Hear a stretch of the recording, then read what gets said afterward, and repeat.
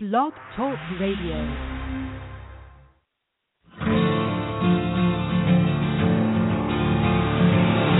It's time to strap our boots on. This is a perfect day to die. Wipe the blood out of our eyes. In this life there's no surrender, and there's nothing left for us to do. Find the strength to see this through. We are the ones who will never be broken. With our final breath, we'll fight to the death. We are soldiers, we are soldiers. Whoa.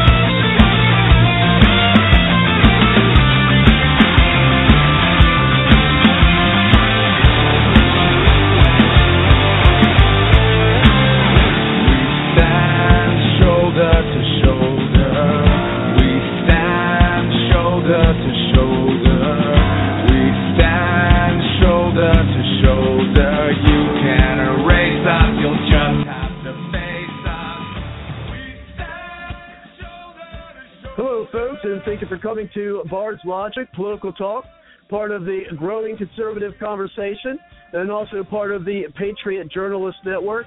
And you can find the Patriot Journalist Network by going to www.patriotjournalist.com. Thank you very much for coming to the show. Tonight we are going to be talking about the last debate before the end of the year, or what's called the Christmas dinner debate, whereas we'll be talking about this over the dinner table with our families for the upcoming election, which one of the candidates that we favor and why, what they've said in the debates, and also out during their campaigns. So we'll be discussing that. I do have some audio from last night's debate, so we'll be listening to that as well. And if you'd like to join us tonight, just give us a call at 347-945-7428. And what we'll do is let you into the show. And one of the things that's different here about Bard's Logic, other than other talk shows you may have listened to or called into, is that once you call into the show, and if you like to remain, you're welcome to stay and be a part of our roundtable discussion for the show for the night. Unlike where you go to other talk shows and you get your 5, maybe 10 minutes in, and then they say, well, thanks for coming. Listen to the rest of the show. Have a good night. We don't do that here at Bard's Logic. Once you call in and you like to stay in the show, you're more than welcome. And I do my best to bring things back around. And I do want to welcome the folks in chat, namely Nelda and Tom, and those others who are in there. Welcome to the show. Just give us a call at 347-945-7428. And Nelda, I hope after the show you're feeling a little bit better. I see in the chat you are feeling a little down tonight, so let's hope we can improve that. And she states how she's worked hard with the politicians and people trying to stop, it looks like S1318 and the refugee funding. And we'll talk more about that. There is plenty of time. This is a 3-hour show, and I do see that we've got some folks on the line. One is our dear friend Christine, and Christine will get you on soon. And so, as I said, we got some audio, so we'll get some comments from our panelists, as well as you in the audience. If you'd like to chime in as well as we will listen to these audios and do our analysis of the debate. But first, let's go ahead and welcome Christine for coming to the show. How are you tonight, Christine? I knew you've been calling me a few times, more than a few, and I haven't been able to get back to you. It's just been kind of crazy. Well, so how are you tonight? I'm not well. Oh, no. How can I be well when I'm sitting here watching the Republican leadership join the Democrats in writing off every white person in America under 35 years old? They have written you out of America, and you can't see it. In the last 15 years, the only people they have helped are immigrants. Everything that they say in the press is negative about the European people who came here, whose parents, money, and expertise built everything in the world, along with the black inventors. Now those people are being written out. And you can believe me, I had a fest with them today. I got some information that they're sending, the Republicans are sending for thousands of more unskilled workers from below that border. And we got thousands of people on the streets right now. And the thing that's getting me upset is the doggone European people sitting up here ain't saying nothing. And I done told everybody in D.C., all the young kids that I speak to on a daily basis who answer those phones, what the heck is wrong with you people? You young Republicans and you young Democrats, you sitting up there watching them old people in Congress write you out of America, and you're not having any kind of march. They got enough young Republicans and Democrats in D.C. to get together and start a whole new movement against their bosses. But they're sitting there watching this happen. And I hear people say they're conservative. You can't be conservative without knowing what conservative is. And everything that's conservative is in the Constitution. I am just almost completely fed up with the United States and what the Republicans and everybody else is doing to the people who built this nation. And the final thing I want to say to you guys is this. One of the things I've learned since the last time I talked to you is Congress is not even a player. Congress is a third player.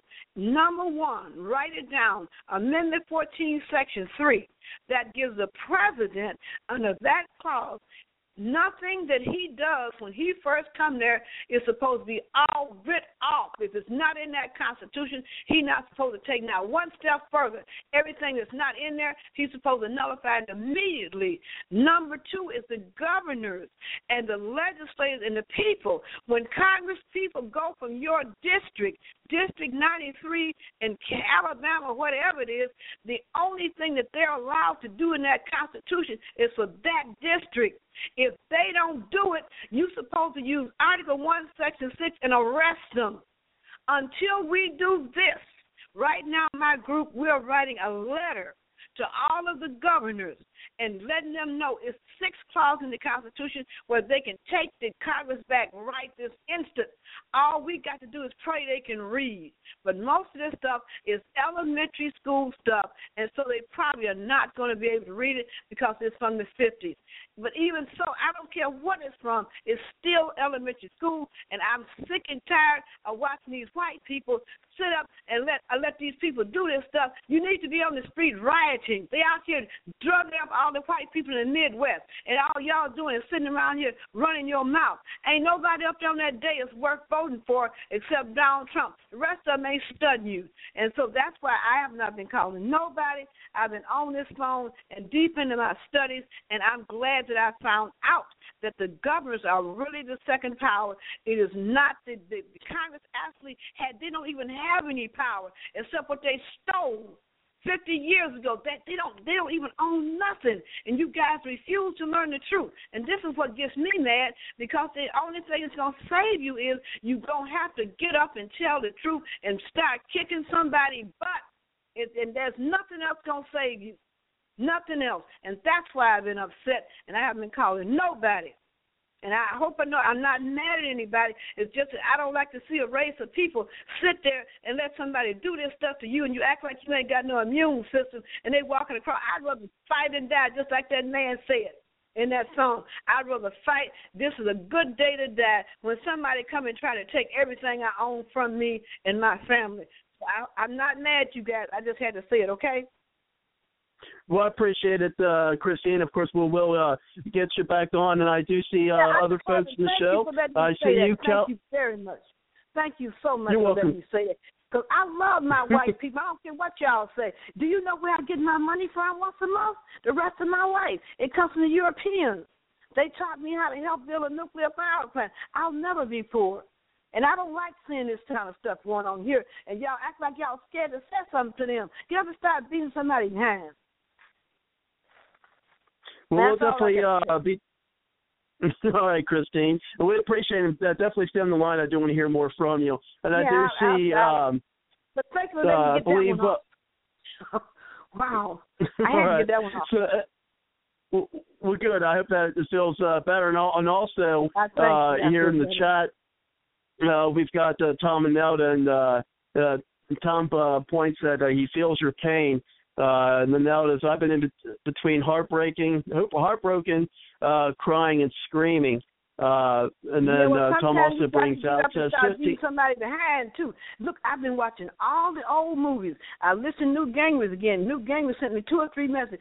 Get up and start beating somebody behind. Remember Valley Forge? And the other day he said we're going to kick in some doors. It's time for the American to get up and start kicking in some damn doors. How Congress think that they're going to do this stuff? Keep bringing all these doggone people here from below that border, and they got all these people standing on the street corner. So it's time for the white people to do a million damn white man march.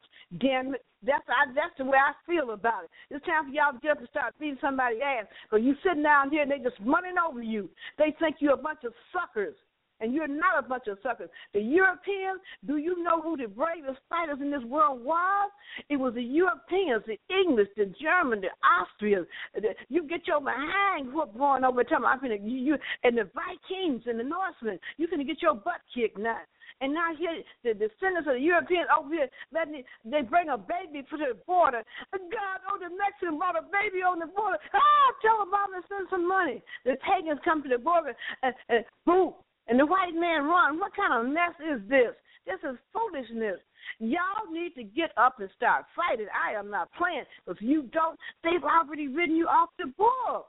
When you heard somebody say anything about you guys, nothing. The way they send it for these brown, the people, they call themselves the brown people, they don't even want to be white or black.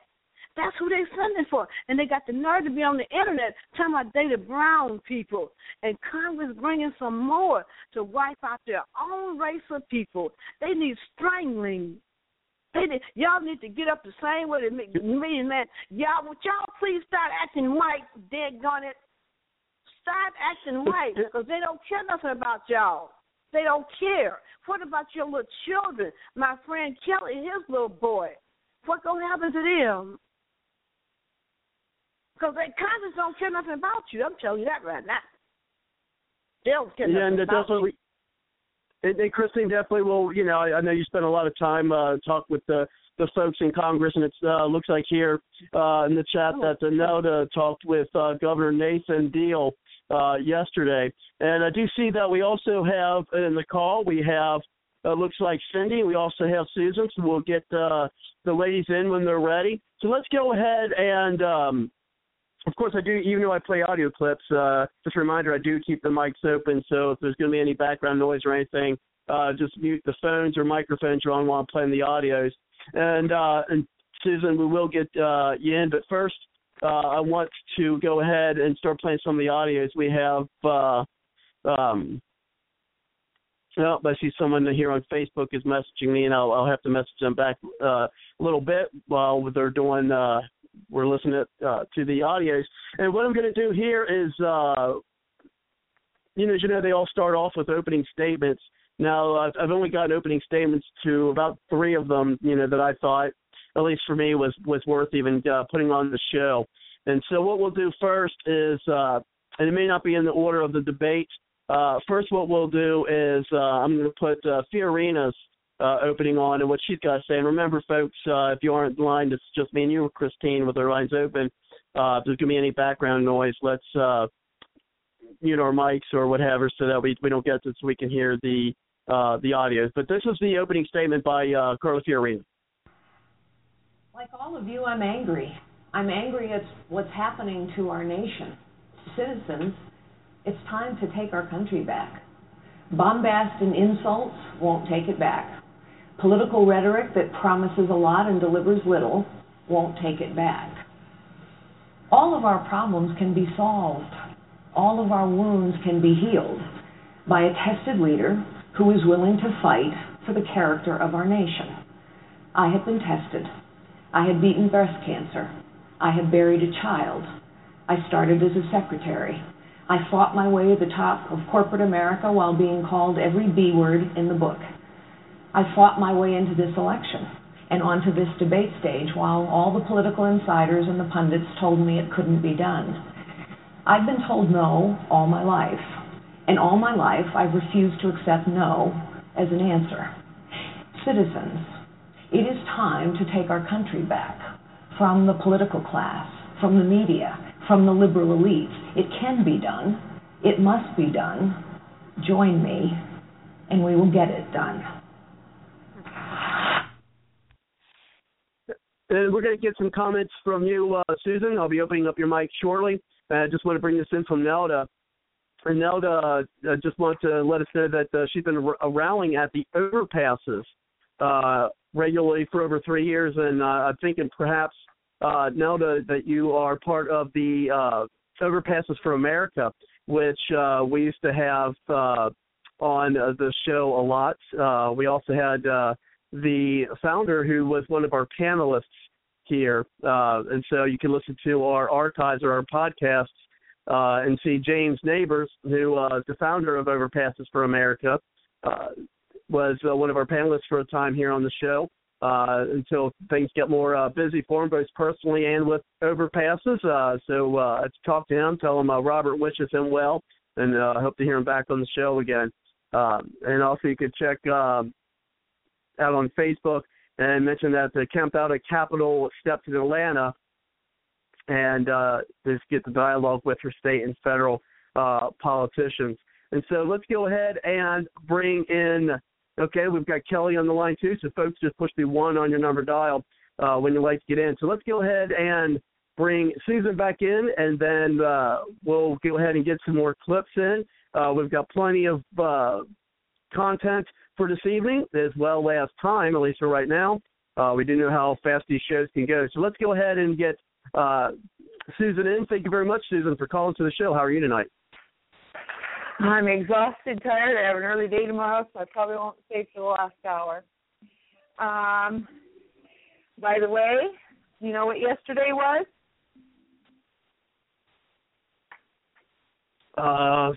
Someone mentioned it, and I'm trying to remember, and I to be honest, I can't remember what it was. Happy birthday to the Bill of Rights. Kelly, I'm sure Kelly would have said he even is happy making a car today, but go ahead, Susan. Anyway, on yesterday's debate, I was appalled and astounded that nobody, whether it was the narrators or the people answering the questions, made one mention of the Bill of Rights. I posted it in my group. There was a couple others that did. And I got an email from one congressman, and I will give him credit for that. I will give Daryl Issa credit for that he sent a happy birthday thing to me about the Bill of Rights and explained what it was. There was a whole list of what the Bill of Rights was. And so I called and thanked him for that. I said, we don't always agree on some things, but I do appreciate that out of most of the congressmen, and a lot of them send me emails, No one mentioned it. Not one person. And I'm astounded and ashamed of our Congress and everybody running for president that they do not mention that. It really irritated me. Because to me, the Constitution, the Bill of Rights, and the Declaration of Independence are the three documents I stand with. Not a party, not even this country, so to speak, because we have problems in this country, but I stand with those three documents. So to not know that was just appalling. So that's my comment on it. I think somebody should have mentioned it.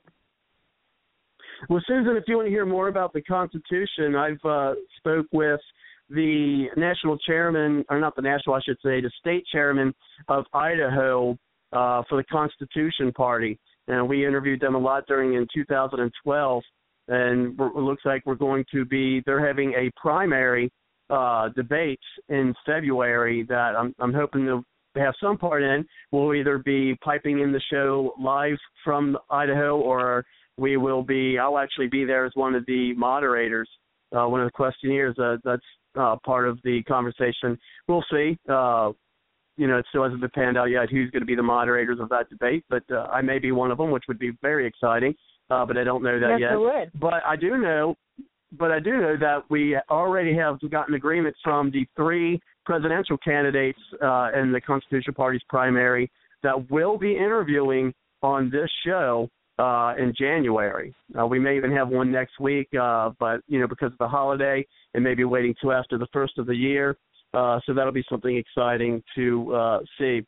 And then also, just want to make a note, Joe Weberg, if I mispronounce your name, Joe, I apologize, writes on Facebook, because we are going to be talking about conservatism tonight, and, she states, just as important as knowing what conservatives are, it is important to know what neoliberalism is.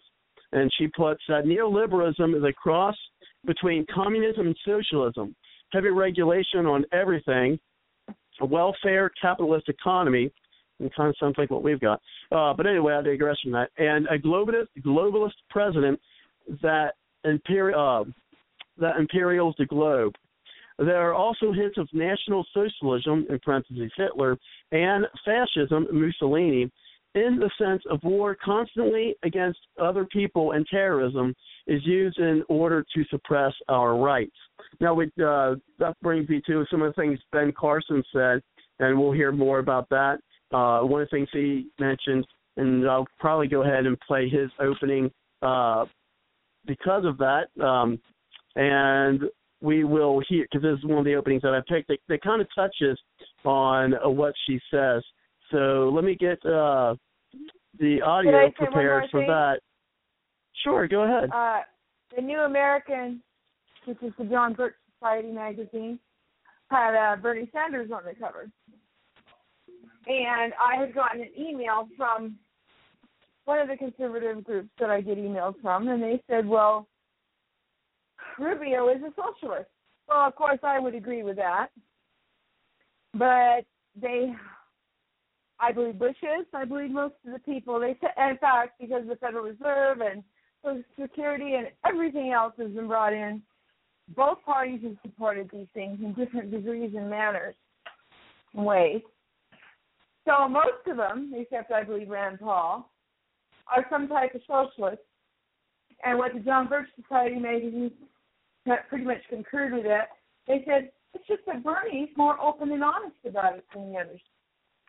He doesn't try to hide it, which I respect him for, because he doesn't dance around the bush. I don't even think he understands that Hillary is, or he just ignores it. But Hillary's a socialist too. So is McCain. Well, she's a statist.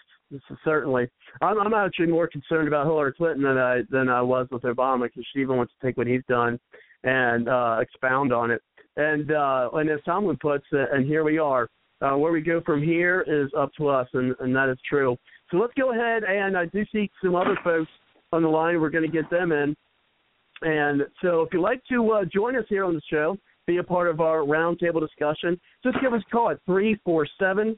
945-7428, and we'll get you into the show. And for those new here, if you'd like to follow the show here on the Blog Talk Radio page of the show, I know folks are listening not just online, I have many folks who listen from their cell phones and things of that nature, and also podcast links, things of that nature. Put the little follow button that you see there on Blog Talk Radio, and what you'll do is get periodic emails from the show letting you know that a new show's come on, or let you know of a past show that we've just previously done, things of that nature. So go ahead and hit that follow button and follow the show, and of course you can also like the Bard's Logic Political Talk page on Facebook. Just got to go into the search engine and just put Bard's Logic Political Talk, and there you go. And you can also listen to all of our archives from the show when it started back in 2012. And so, as I said, folks, I am going to leave the mics open. So if we can make sure we can keep the background noise and things like that to a minimum so we can hear the audio, even if we have to mute our mics or something. And then after I play the audio, I will be getting Cindy into the show. And so let's go ahead and listen to Ben Carson's opening statements at the debate.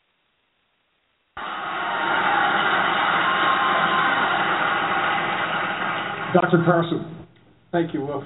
Please join me for a moment of silence in remembrance of the San Bernardino victims. Thank you. You know, our country, since its inception, has been at war every 15 or 20 years. But the war that we are fighting now against radical Islamic jihadists is one that we must win. Our very existence is dependent upon that.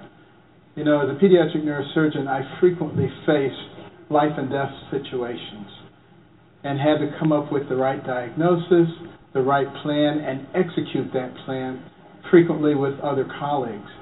Right now, the United States of America is the patient, and the patient is in critical condition and will not be cured by political correctness and will not be cured by timidity.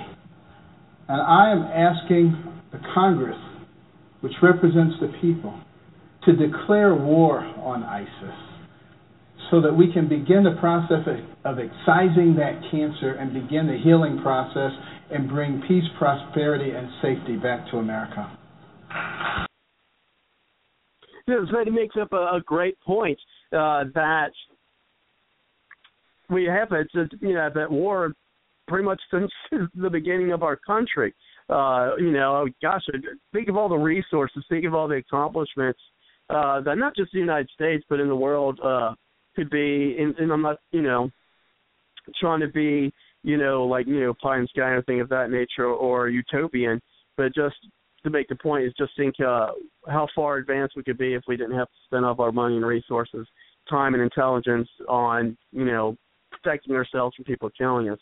And so anyway, I want to go ahead and open up the mic there for Cindy. Cindy, so if you can tell us some more comments. It looks like Christine dropped the line up, so she calls back in. I'll probably text her and see if she's got more that she'd like to say, but I'd like to bring everybody in and then bring things around to our roundtable discussion. And if you'd like to chime into the show, whether you want to talk about the debate or other things that are relevant to the debate or what's going on with the selection, give us a call at 347-945-7428. Push the 1 on the number dial, and we'll get you into the show. But first, let's go ahead and open up the mic to Cindy. Cindy, if you could comment on what we just heard from Carla Fiorina or Carson with what we've got so far and your own thoughts. Go ahead, Cindy. How are you? I'm doing great, Robert. A lot better than last week anyway. I don't know how long my voice will hold out tonight, but you sound like your voice is still a little bit, but go ahead. Yeah, it's sketchy. But anyway, I wish Christine had stayed on because I really wanted to talk to her about some of the stuff from the debates. But for right now, I just want to talk about Fiorini and Carson since you just played them. I was very disappointed with Fiorini this time. She held her own in these debates in the previous debates. This time, she spent her whole debate time, practically every mic time she had to spend her time scolding Trump or for being bombastic and calling her B names, and then the other candidates. I mean, what a waste of time. She had a lot better things to talk about, and I'm really sorry that she had to go and attack Trump. I didn't like her in the first place, and my opinion has not changed for her. But I thought at least she was holding her own in the debates. Carson, our enemies have always thought that we were weak, and that's the reason they've attacked us. When you look at the Revolutionary War, America looked weak, and so England thought, we don't even need to send all of our troops over there. You know, they had their troops spread out all over the world. Thought they could just get away with sending a bare minimum troops over there and taking us out. Well, we didn't. Well, then they tried to come again, War of 1812, and they found out again that we weren't quite as weak as they thought we were. And then you go right down the line, anybody that's ever attacked us, they attacked us because we either looked meek and mild, not wanting to go to war, not wanting to get involved, or just, you know, we were just downright patsies and they came and attacked us. People get the feeling that from time to time, people get the feeling that Americans are just softies. And maybe, just maybe, we've gotten there now. They may have found their first viable opportunity to take America down because we've done nothing but soften up our children in our public school system to the point where they are sissified. I got to feel good. You got to tell me how good I am. You got to tell me how wonderful I am. If you tell me I'm bad, I'm going to turn into a crazed killer and I'm going to start killing people. You know, and people know that our morals have gone out the window. When a country's morals have gone out the window, they no longer have the stamina. They don't have the tenacity for a war. They don't have the very strength for a war. It's gotten to where it's a good thing that we have all this technological genius working for us in our military because, you know what, we wouldn't be winning by the power of our men anymore. We got a few good men is what we got. We got your SEALs and we got your Green Berets and we got your others that are special ops type people, and you've got some highly trained people that now know how to work these high-tech gadgets that we're, you know, bombing people with. And that's all well and good, that we have a lot of intelligent men there. But it's a good thing we don't have to use our strength because our men have become a nation of powder puffs. They're office junkies, really. Well, they're office junkies. They're pencil pushers. They're lazy. Well, it's not a matter of being lazy. They've gone a different direction. They're using their minds now more than their bodies, and they've gotten to know their feminine side. Okay, and so in their heart, there's no heart of a warrior in the heart of the men in this country anymore. They can't take stress. They can't take. They couldn't take a sergeant at boot camp. They couldn't take it. Their minds have just been such. I don't know. I don't even want to go there anymore. I'm so tired of seeing what's happening to our children. But anyway, as far as Trump is concerned, yeah, he's mad and he's bombastic about it. We're all bombastic and we're all mad about what's going on in our government. So, yeah, we're going to start raising our voices and we're going to start using maybe some harsh language and we're going to stop worrying about political correctness from now on. when there's a problem that we're facing, the size of the problem we're facing right now, we cannot afford political correctness to get in our way to solving our problems. And let me tell you this, what Christine had said, and this is what I wanted to talk about with Christine. What I was very upset about was, and also Susan, so Susan, I appreciate, I'm sorry, it was you, Susan, who brought up the issue about the birthday of the Bill of Rights, and nobody said a word about it. And I want to just tell you what makes me mad is that CNN directs all their questions away from issues like that. If the candidates don't bring it in on their own, CNN will not bring it up. And that's one reason it didn't get brought up. They took and you know the what I find interesting away. And you know what I find, and I'm just going to make a brief comment because I was thinking about this today, is that, you know, one of the things I do find interesting, and maybe we'll touch more on this, is that there's been, through my understanding, 5 presidential debates, correct? Mm-hmm. Well, the GOP, I mean, I think the Democrats only had maybe 2. I think we covered 1. And then 3 of those 5 were CNN. Yeah. 1 was MSNBC, 1 was Fox, and 3 were CNN. Well, I'm not sure whether it would have been any better on Fox than CNN, maybe slightly, because Fox would at least have made the establishment candidates look halfway decent. But to tell you the truth, I think that the candidates themselves should choose the moderators. And they should be able to choose a moderator that is going to bring up what they want to be brought up and what is on their agenda. And, you know, the station that's holding it ought to put a moderator on there. But I don't think that they ought to be the only voices on that panel. But we have a really good path to protect the Bill of Rights and keep Muslim extremism in check. And Donald Trump is on the verge, he's right on the edge of getting that. And the path is an immediate moratorium on Muslim and Mexican immigration.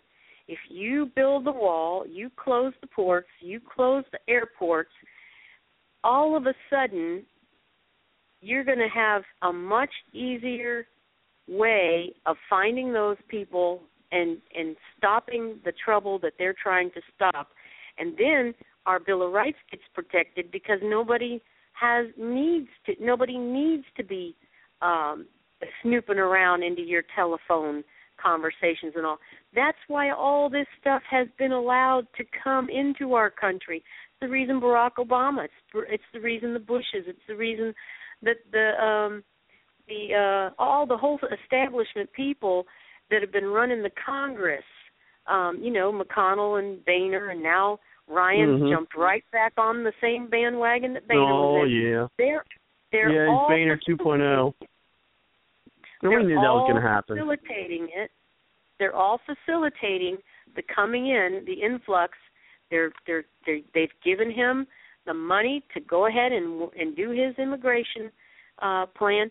Everything he wants, they're giving him. They're bringing it in. And the reason is because now they can start snooping around into our phone conversations and not get in trouble for it. And that's why Donald Trump is right on with his closing the borders thing, because that is going to stop the amount of people that you have coming back and forth, training, coming back, and then you don't have to be monitoring those people because they got no way to get their money. They got because that's how it's coming over here. You know, they got no way to get their weapons. You close everything up and you don't allow that stuff to come in here, and then you got a lot easier way. I mean, we still got a long road to hoe. I'm not saying this thing's over just because you close the ports. You got a lot of work to do even after you close the borders. But it's a lot easier to deal with what we have now than what we're going to have in another 2 years of this kind of junk coming in our borders. And that's all I had to say so far. And we have Kelly in the line, but first I am going to go ahead and play our next audio.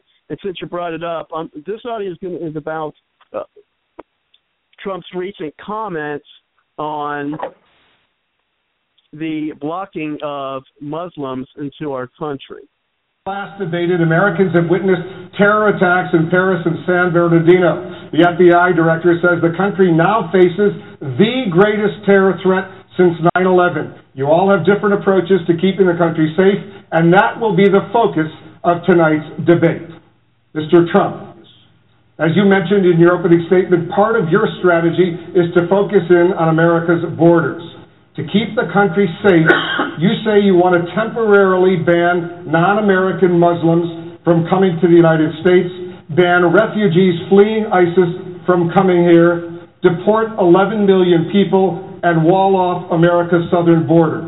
Is the best way to make America great again to isolate it from much of the rest of the world? We are not talking about isolation. We're talking about security. We're not talking about religion. We're talking about security. Our country is out of control. People are pouring across the southern border. I will build a wall. It'll be a great wall. People will not come in unless they come in legally. Drugs will not pour through that wall. As far as other people, like in the migration, where they're going, tens of thousands of people having cell phones with ISIS flags on them, I don't think so, Wolf. They're not coming to this country. And if I'm president, and if Obama has brought some to this country, they are leaving. They're going. They're gone. Hugh Hewitt, you have a question. Senator Cruz, you've said you disagree with Mr. Trump's policy. I don't want a cage match. You've tweeted you don't want a cage match, but Republican primary voters deserve to know, with the kind of specificity and responsiveness you delivered in your 9 Supreme Court arguments, how you disagree with Mr. Trump. Will you spell that out with us? Well, listen, Hugh, everyone understands why Donald has suggested what he has. We're looking at a president who's engaged in this doublespeak, where he doesn't call radical Islamic terrorism by its name. Indeed, he gives a speech after the San Bernardino attack where his approach is to try to go after the constitutional rights of law-abiding citizens rather than to keep us safe. And even worse, President Obama and Hillary Clinton are proposing bringing tens of thousands of Syrian refugees to this country when the head of the FBI has told Congress they cannot vet those refugees. I understand why Donald made that proposal. I introduced legislation in the Senate that I believe is more narrowly focused at the actual threat, which is radical Islamic terrorism. And what my legislation would do is suspend all refugees for 3 years from countries where ISIS or Al-Qaeda control substantial territory. So you're saying you disagree because he's too broad and you're having a narrow focus? Why do you disagree with him? Well, I'm reminded of what FDR's grandfather said. He said, all horse thieves are Democrats, but not all Democrats are horse thieves. In this instance, there are millions of peaceful Muslims across the world in countries like India, where there is not the problems we are seeing in nations that are controlled, have territory controlled by Al-Qaeda or ISIS, and we should direct at the problem, focus on the problem, and defeat radical Islamic terrorism. It's not a war on a faith, it's a war on a political and theocratic ideology that seeks to murder us. Carly Fiorina. Okay, first we're going to bring Kelly in a moment. But first, looks like here in the chat, Nelda invited a William Weaver to come and listen to the show. So, William, if you are out there, if you're in the chat, just log in and they'll let you see in the chat. You can also participate in the chat portion of the show, or you can call us. Of course, anyone would like to chime in, call us at 347-945-7428. We'd be happy to have you and hear you.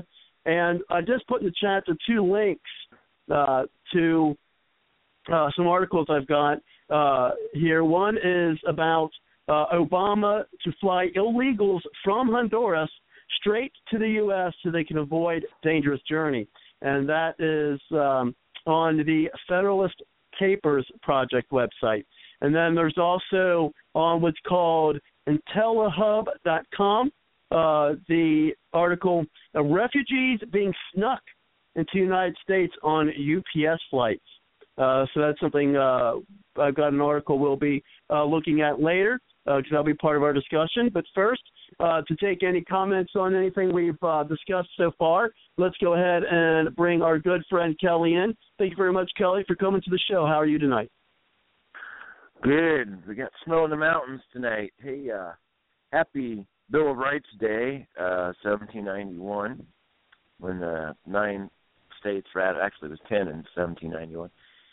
Now, to those who don't want the Bill of Rights promoted, I would offer to them the Bill of Frights Day.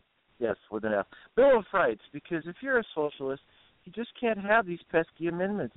I mean, the right to assemble, freedom of the press, due process, right to own guns, that's a big one. You know, the security in your house, accept the warrant.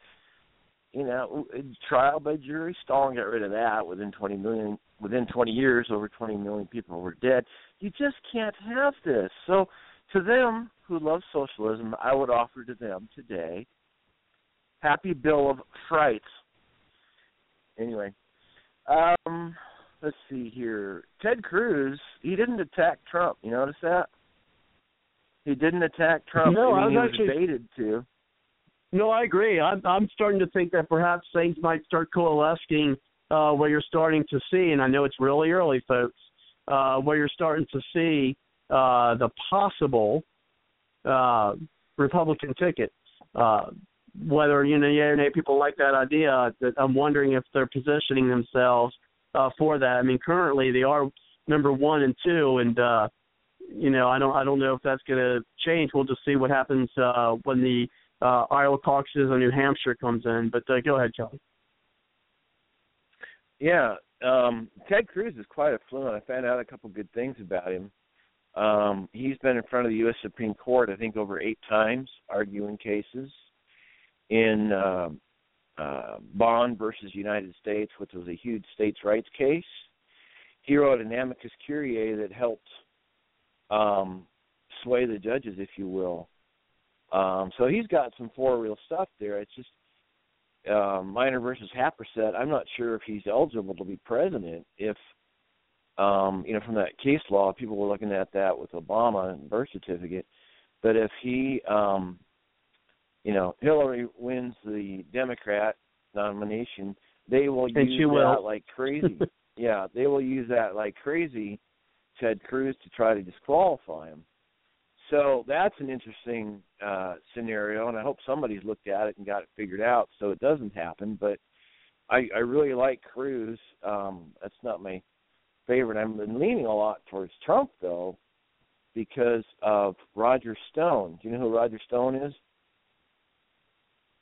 Have you ever heard of Roger Stone? Yeah, it sounds familiar. He was I'm not quite grasping it. Yeah, well, age 28, he could walk into the White House and say hello to Reagan and whatever. He was really good at being a campaign manager. I met him personally at the 2012 Libertarian National Convention.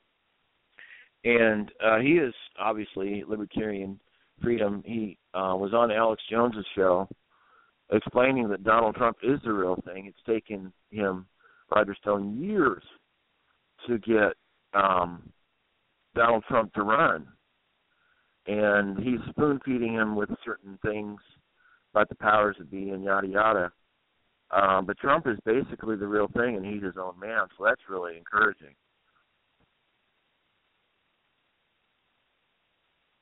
Yeah, I mean, some people, I think that's one of the reasons why, no matter what gets, he says, really, what gets thrown at him, I mean, he just seems to keep increasing.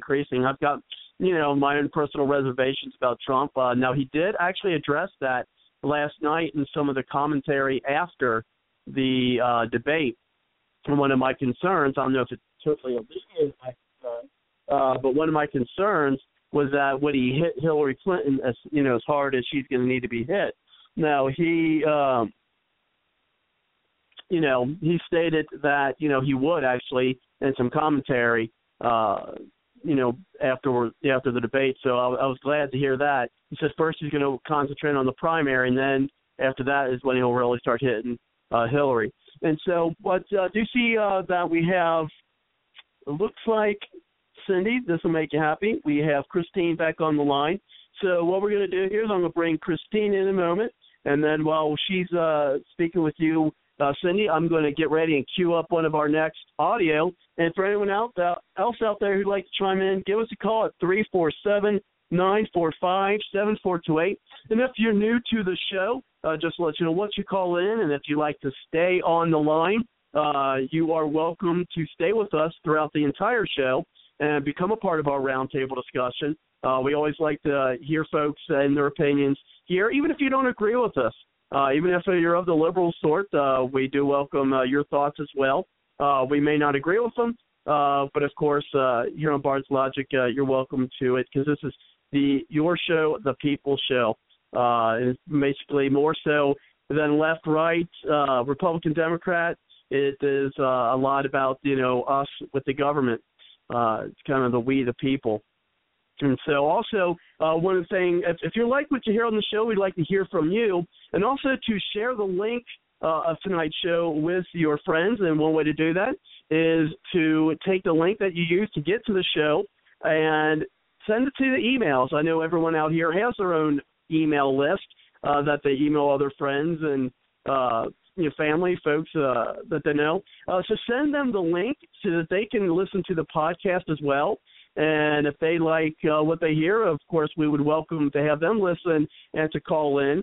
So while you're at it, while we're listening to Christine next and our next audio, just take the links from tonight and send it out to the folks on your email list. And that'd be appreciated. And then they can listen to and hopefully come to the show as well. It'd be great to have them here with us. And so let's go ahead and bring it back to you, opening up the mic. And I believe Ed would like to chime in. And so, Ed, we will get you into the show. And so, and other callers, if you push the 1 on your number dial, we'll get you in as well. But first, let's go ahead and bring Christine back in, and then we'll listen to the audio, and then we'll bring things back around to Susan. After that, the audio clip I'm going to queue up, and then we're going to bring Ed in, and then we'll get things going from there. But first, let's go ahead and bring Christine back in. It's great that you called back. I know Cindy would have some things she wants to go over with you, but good, Christine. The reason I signed off is because of what Carson was saying. Congress has been pulling this trick on America for 50 years. The real war that we have in this country is Congress. Congress is a national security threat, not no jihadists and no Muslims and nobody else. The power to fix this nation correctly is to stop Congress. And if you don't want to stop Congress, if you don't know how all this other stuff is not going to save America and nobody else who is in America, it appears that they're actually working for the foreigners. They no longer represent Americans. And I can't see someone standing there running for president making these kind of statements the same way with Farina, what she said. She really didn't say anything. I need to hear somebody get up there and stand there and say, look, where is our real problem? It's with Congress. End of that story. Everything they do is wrong. There's nothing that they do is in the Constitution. They're not allowed to do any of the things they're doing. If they would stop what they're doing, Obama couldn't do near the mess he's doing. Congress this year, when they came into session, they were supposed to go back to being the naturalized committee that they shut down over 50 years ago. At that point, they were supposed to get the Homeland Security to shut down all of these privateer citizenship office where foreigners are subbing our citizenship for $2.99 and up. They were supposed to return immigration power back to the states so the states can start collecting that $1,000 a year. The things that the federal court are telling you that the states do not have anything in the Constitution that allows them to keep foreigners out of their territory is a lie. It's Amendment 14. It's called due process. It's said each state shall give to anybody due process. If you are not a citizen, you can't use Article 4, Section 2 and go to state. You got to do a background check in any state that you want to be in. That's where our real problem lies. Then after Congress send the immigration back to the states, they're supposed to stop sending them one a dime. All the money that they've been sending to foreigners supposed to come back to Americans. They say they're not going to give you a damn dime back, and they're going to flood this country with the brown people. And you sitting up there talking about a jihadist is your problem. And these people setting up all these sanctuary cities in strategic spots. Look at the spots they're sitting up these sanctuary cities in, and they bringing men, strong men who are ready to take us out. Pass wasn't nothing. The way they got this mess taken out, they could hit 100 cities tomorrow. And somebody talking about a jihadist. And the real problem is right there in Washington, D.C. Until you see these crooks. Like when I first started listening to you guys' show, I didn't really understand what you were talking about, so I got up and I spent $5,000. And I went to D.C., and I walked the halls, and I talked and I walked. Then I looked at my Constitution, and I looked at what they were doing. I said, now that's the problem. Those are the warriors against America. They're sitting in Washington, D.C., nowhere else. And they make up all these other little wars. So while you over there looking at the jihadists and all that, they over here killing us. And so this is why I turned the doggone radio off. I can't see why people in America, am I so doggone brilliant? Why am I so brilliant that I can say, if y'all is dumber than me, then maybe you don't need a country, because I'm not a brilliant person. I just was looking at what's going on, and I wonder what the heck's wrong with you people. You sitting here letting Congress do this stuff to you. And that's why I've been getting extremely agitated with the people of America, sitting up here watching Congress and taking over. They're taking everything from the Americans, especially the white people. And I just simply don't like it. And I'm sick and tired of white people being all mealy-mouthed and not telling Congress off and not just go up there and throw their butts out of there, because you can actually do that. Do people want to listen to me and see what the clause is? No, but I notice when they call these radio shows, they know everything about every old jive party, but they don't know nothing about the Constitution. They can tell you about the nationalists and the socialists and the Marxists. Well, what about the Constitution? Don't you know that? All that stuff y'all talking gonna save you. The only thing gonna save you is if you don't know it's 200 or 300 words in that Constitution. That's all it takes to save you. But the main thing it takes, you gotta have a leader to stand up there when this election over on January 20th and take a damn executive order pen and say nothing else is being done in this United States that's not in that Constitution. If it ain't in there, don't do it. If you do, I'm sending militia. Just like Article 1, Section 8, Clause 15, restart all these damn militias and start kicking some damn behind. That's the only thing going to save America. The rest of the talking nothing but a bunch of BS, and that's why I don't even listen to nobody anymore, because this is too doggone simple. If I can do it, it couldn't be that hard. That's what I do. Christine, let me ask you this. You're absolutely right. And too many of us were brought up in the school system that totally ignored the Constitution. They didn't teach us anything. We barely we got like the first 5 of the maybe the first 4 or 5 of the Bill of Rights, and that's all we got. The first 4 amendments, first 5 amendments. Some of us. Now, the benefit I see to having a president like Trump with his big mouth, which I absolutely love, is that can't he be in a position to use the bully pulpit of his time in front of the camera and get Americans and influence them to take these laws into their own hands? Like you said, I mean, can you imagine if Trump stood up there and said, look here, my fellow Americans, I cannot do this by myself. Yes, I have to have a constitutional Congress, and it's your responsibility to get it that way. if you send the congressman up here and he votes for this and that and the other, and you know that that's unconstitutional, then you need to come the minute he steps one foot back in your district, to come over there and maybe he wants to campaign, or maybe he wants to have a meeting of some sort, a community meeting. You arrest him the minute he stands there. Now, don't you think that Trump could say something like that and inform the people? Because I don't think most people know. The president doesn't need. You better read Amendment 14. President don't need nobody. No president is allowed to preside over anything that's not in that Constitution. On the very first day he's elected, or they supposed to say that is it. If it's not in the Constitution, it is hereby nullified by this signature, and nobody else can do it. And insofar as Congress goes, Congress is only the third player. The second player is the governors and the states. See, that's the thing you got to understand.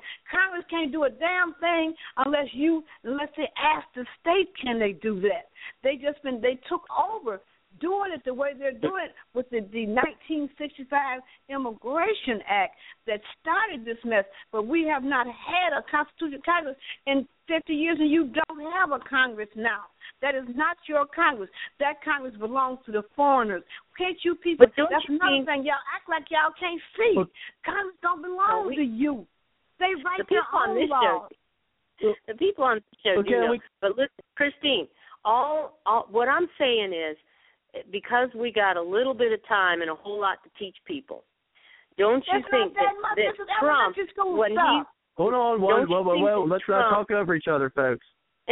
Don't you think that Trump, when he's sitting in front of the television, don't you think he has the ability to teach the public the rights that they have been giving up? See, they don't even know. Well, the best way to do that is on January the 20th.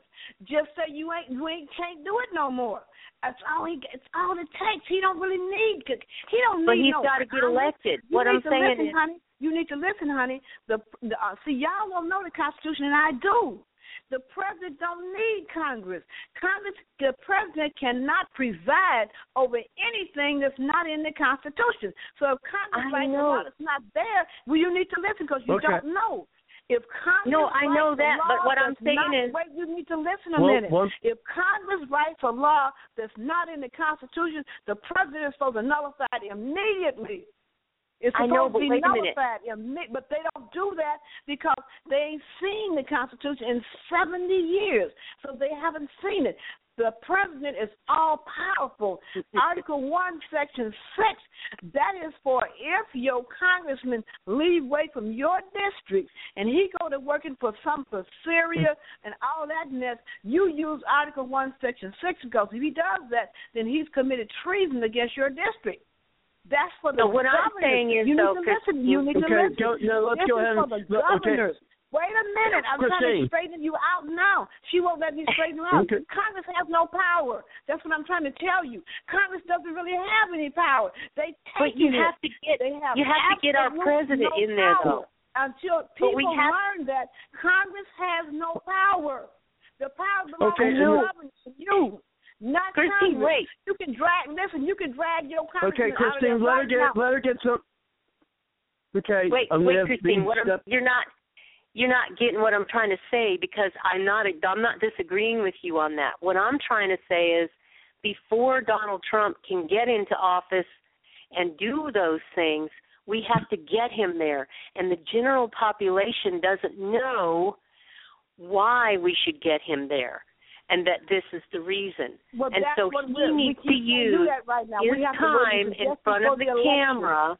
He needs to use his time in front of the camera to let the people know. Christine, wait. Christine, it's Christine.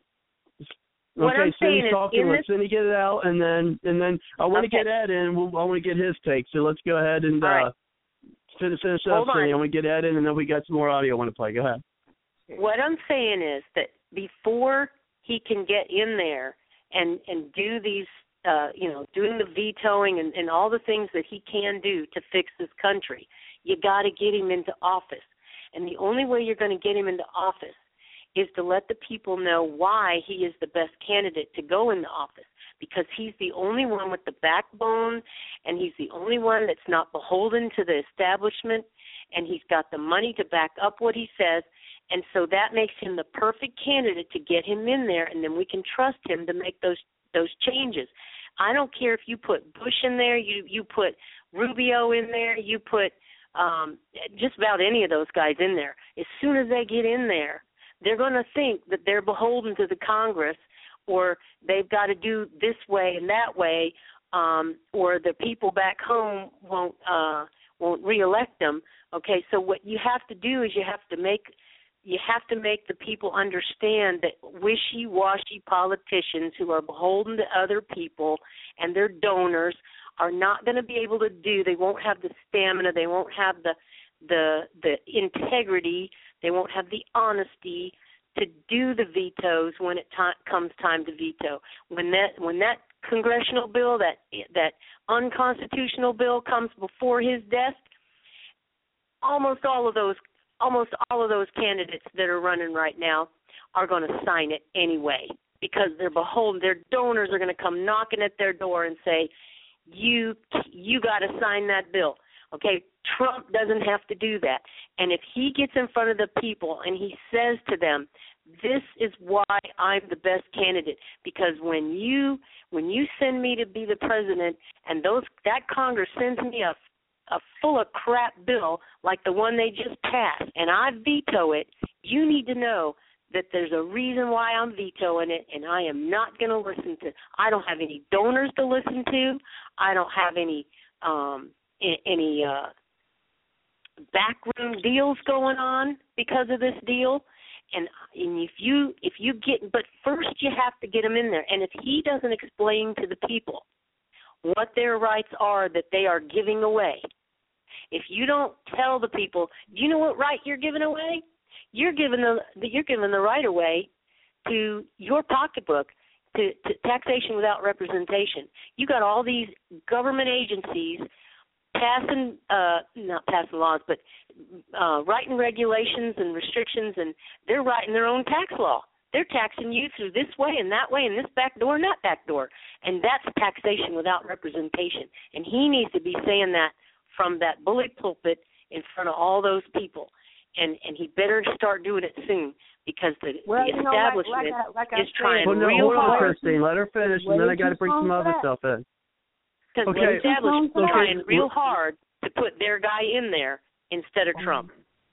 So do you understand what I'm saying? Okay, let's stop. Okay, hold on, ladies. Hold on. Okay, so, yeah, and unfortunately, I got to move this thing along. We got a ton of stuff to cover, and hopefully we'll get back to this, because I want to get some more folks, bring things back around. In this, Nelda puts it, this is something we're going to talk about later. It says American citizens who put them in office. We talk about the politicians. Any politician who votes to fund refugees, and you talk about this a lot, Christine, I know, refugee settlement programs, illegal aliens and their offspring, undocumented migrant programs, and any non-citizen with any funds or services have not listed. And this is from Nelda. It says to the American people, American citizens' families, and American citizen veterans are homeless and jobless while being treated as a third-class citizen in our own country.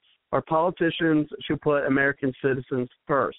Okay, and so what we're going to do here is, as I said, we got plenty to cover, and I do want to get Ed on. I do want to bring things back to Susan. We've got some more audio, and with your quotes you have in there, Nelda, what your thoughts there. We will be bringing up some audio clips about, of course, immigration and the refugees and what the candidates said about that.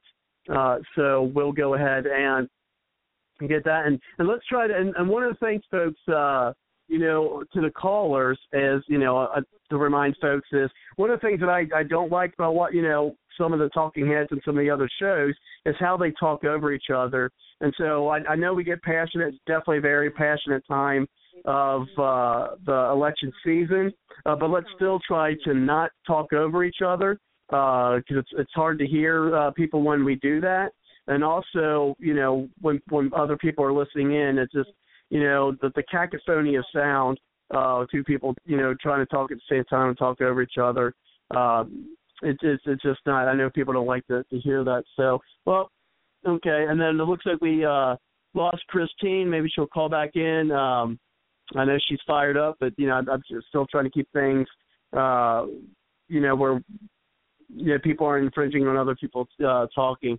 And so let's go ahead and as I said, I want to bring Ed in, and then I want to play the audio, and then we'll bring it back to Susan and Kelly. Were you looking to make a comment? Yeah, I want to make this real short. One of the reasons why we're losing our country is that we can't unify with other people. And I've had to bite my tongue so many times just to listen. When I listen, I earn a hearing. And as passionate as some people can be, I see communication as a way to gently bring somebody to where I'm at. If they don't agree, they don't agree, but it's extremely important for unity that we learn how to better ebb and flow in our conversations. Certainly, I appreciate that. And speaking of conversation, let's go ahead and bring Ed into our conversation. We're going to play an audio, then swing some things back around. And, folks, we do want to hear from other people as well. So if you'd like to chime in, give us a call at 347-945-7428. And welcome to the show, Ed. Ed, how are you tonight? All right. First thing I'd like to say, we all know D.C. is a cesspool. It is an unconstitutional cesspool. So I agree a lot with what Christine says. What we need to focus on is saying it would be great if we can vote all the congressmen out and all the senators who are up for election out. I'd love to see Paul Ryan voted out of his office, his newly appointed thing. I'd love to see Congress, voted out, because these people are unconstitutional. They don't care about the Constitution. They care about the agenda for Agenda 21 in the UN more than anything else. So that would be great if we can do that. It probably isn't going to happen. So that's why I always say there's the ultimate thing that comes back to the people's nullification. We need 50 states deciding, not one D.C. ruling. And we need to understand nullification that Jefferson and Madison gave us. And states' rights nullification is working very well. And we need to keep pushing at that, because I don't think we're going to solve our problem in D.C. It's too much of a cesspool. We're going to elect the same old idiots, and the same old idiots are going to get in there. And you might say, well, Trump might do something different. Well, he's not out there saying, I want states' rights. I want decentralization of power. They're all about centralization of power, all about me. And, and that's what the problem is. There's too much centralization of power, and that's where the fight in America has always been about. Jefferson and Madison wanted decentralization of power. They wanted the power to be at the state and local level. And, you don't hear any of these candidates actually coming out and say, states' rights first. It's most important that the states have the rights and that the federal government is limited. We need to limit the federal government. We need to shut down most of their agencies. There might be a couple hee-hawing around it, and, and that's fine. We're going to get a president one way or the other, but that doesn't mean that the issue is going to stop. It's still going to go on. Most of the people in Congress are corrupted. Most of them are unconstitutional, anti-constitutional people. We need more constitutional people in D.C. I just don't know if we can get it because, most of the people aren't educated enough to understand what the Constitution even is. And that's why we're getting sold down this road of unconstitutional laws. And we need to get back, and that's why states are taking it in their own hands, and they're nullifying all these bad laws that are getting thrown at them. And that's what we need to focus on, is nullification and the Kentucky and Virginia resolutions that Madison and Jefferson proposed. So, Susan, let's go ahead and get some comments from you. I'm going to do a little backwards what I said, because I'm going to be able to bring you back in, and I'm going to play an audio from the debate. We can further our discussion on that. And there's just a ton to cover tonight. So I don't mean to cut anybody short, but that's just I want to make sure we get it all in tonight. because we're almost actually, in 15 minutes we'll be through half the show already, if you could believe that, and there's still plenty more to cover. So let's go ahead and bring it back to you, Susan. Thank you. All right. Congress, I got an email, and I posted it in the group because to me it was just like this report, the bill they're trying to, with the $1 trillion and all that, trying to ask 2,000 pages they're supposed to be reading before they vote on it. It's ridiculous. Ridiculous. You can't do that. You cannot. Rand Paul has said over and over, you need time, that they don't get to read them. They like jamming this stuff through. Pass it, and then you'll know if it works, type thing. Now, the other thing that I heard in the debates was about Assad, Bashar al-Assad. And Rand Paul seemed to be the only one that did not want to rush in to attack him because even though he's a bad guy, he was better than, what they could replace him with. And I just did a blog article on Bashar al-Assad, president of Syria. And let me tell you, this gassing of people, even Rand doesn't seem to know that. He did not do this. That is a lie. That is a lie. There are, ISIS, first of all, started by us. Carla Del Ponte, who was the UN commissioner on Syria, has concluded the rebels and not President Assad were responsible for the gassing. On June 16, 2013, the United Nations panel reported to demonstrate that rebel groups, not al-Assad regime, was responsible for the use of chemical weapons in general, sarin gas in particular. They received chemical weapons via the Saudi intelligence chief, Prince Bandar bin Sultan. No surprise there, because I have said over and over, the Saudis are not our friends. They're liars. They're snakes in the grass. And the other thing was that hold on a second, real quick, Susan. There was just some background noise, and I think I isolated it. So if you're out there and I had to mute the mic, we will get you back in. It just heard some background noise. I want to limit it, sound like some kind of static or something of that nature. So I just want to let the folks know that, I had to isolate that by muting the mic, but that don't mean your mic's going to be muted for the rest of the night. It's only going to be until we get you back in, because there's with some background noise. Go ahead, Susan. Oh, okay. Well, apparently the rebels also did not even know how to work those weapons. They weren't trained properly, so when you discharge things or work things like that, and you don't know how to do it, you're also going to cause problems, which apparently they did. And Romney criticized Obama for not cracking down on Bashar al-Assad. Anything to get a vote, huh? Hillary proclaimed he was really a great guy, but now she wants to jump him and attack him. It's funny how both parties want to interfere. And I have a picture of Kerry and Assad and their wives at dinner in Old Damascus. I put that right on the blog thing.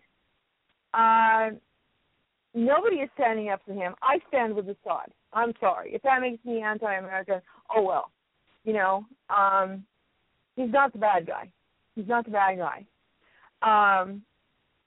It seems it's dangerous to piss off the United States when you're friends with them. Doesn't matter if you did nothing wrong. They just want you to do something in their way and want you to jump, or else they'll betray that friendship.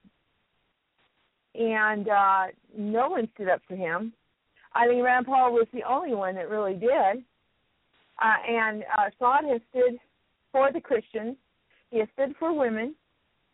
And in 2014, John McCain was on a rampage when the Christians came over from Syria to report what was happening to them and wondering why the Western area over here hadn't talked about it.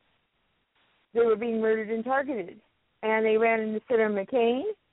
He stormed out of a closed-door meeting. He was rude to them. Lindsey Graham even apologized to them for this.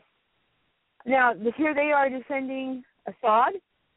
What is wrong? What is missing from this picture that everybody wants to attack Assad when he's actually a pretty decent guy, very well educated, and they're going to be very sorry, and they'll wish they had him back in power. I mean, this is just like with the Shah, kick him out and get worse in. And even Ryan Paul sees that, but he apparently seems to be the only one. It's like war, war, war. We must have war. Knock out anybody who doesn't do exactly what we want and how they want it. So that was what I saw was missing from the debate. That no one stood up for him. So let me go ahead and since we mentioned a couple times both in the chat as well, and we're kind of jumping around of the debate, but that's okay, as long as we get the information out. We mentioned a couple of times about immigration and the refugees. We're going to go ahead and I'll play the audios from that. But first, I got another message here from Joe Weber, and she says, a nation whose citizens have never experienced tyranny, consequently, are not able to understand the symptoms of and recognize the face of tyranny. So, consequently, are incapable of appreciating the true value and meaning of freedom and liberty. Such as a nation is doomed to be deceived and ultimately enslaved by tyrants. So that's definitely interesting there, Joe, and I appreciate you sending that to me on Facebook.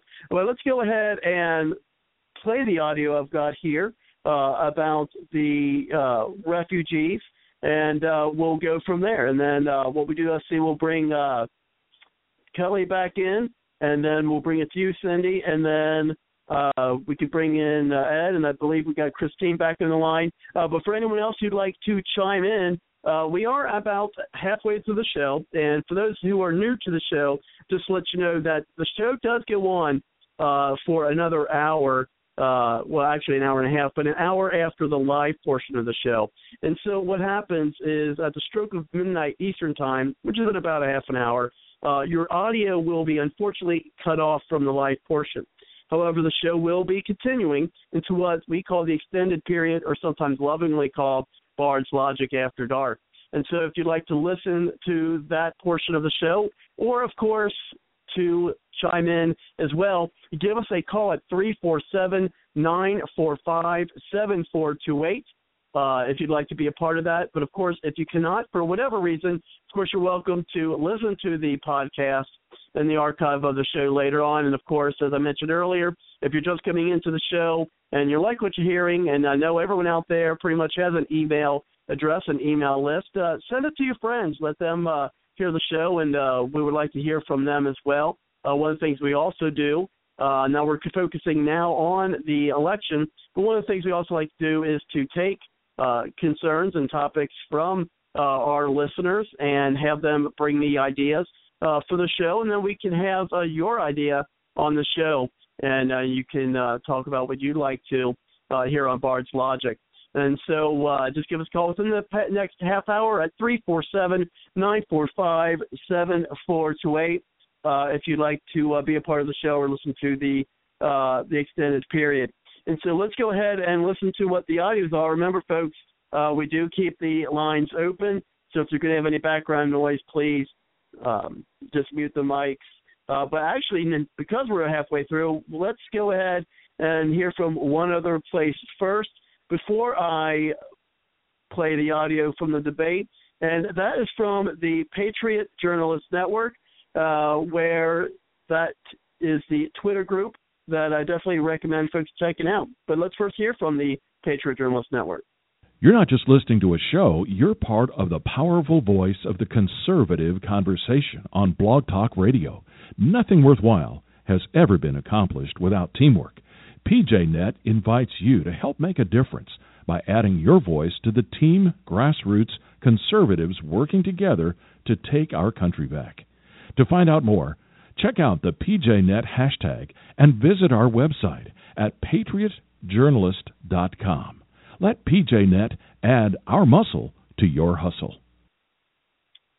Additional folks, check out the Patriot Journalist Network by going to www.patriotjournalist.com and check out and join the Twitter team. It's a great place to be. And so let's go ahead, and I will play the audio clip from the debate which discussed the refugees. Thank you very much. So Dr. Carson, you recently visited a refugee camp in Jordan, and you deemed it, in your words, really quite nice, saying the people there didn't want to come to the United States. Do you think these camps are a long-term solution to the problem of Syrian refugees? Well, it was very interesting having an opportunity to talk to the Syrians themselves, and I asked them, what do you want? What is your supreme desire? Their supreme desire was to be settled back in their own country. I said, what can Americans and other countries do? They said, support the efforts of those who are trying to provide safety for us, including the Jordanians. Of course, they had a brand new hospital, for instance, that was unstaffed because there wasn't enough money to do it. But here's what's really neat. If you go into Hasaka province in northeastern Syria, that's an area that's as big as Lebanon. It's controlled by the Kurds, the Christians, and the moderate Sunnis. And there are airstrips and hotels.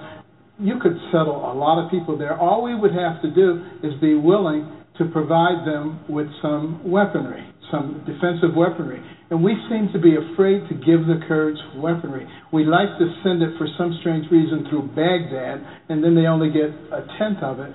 And if we would support them, we have a perfect ideal there. We don't need to set this up as we either take a bunch of refugees who will be infiltrated with terrorists. I guarantee you for them not to be, would to be terrorist malpractice.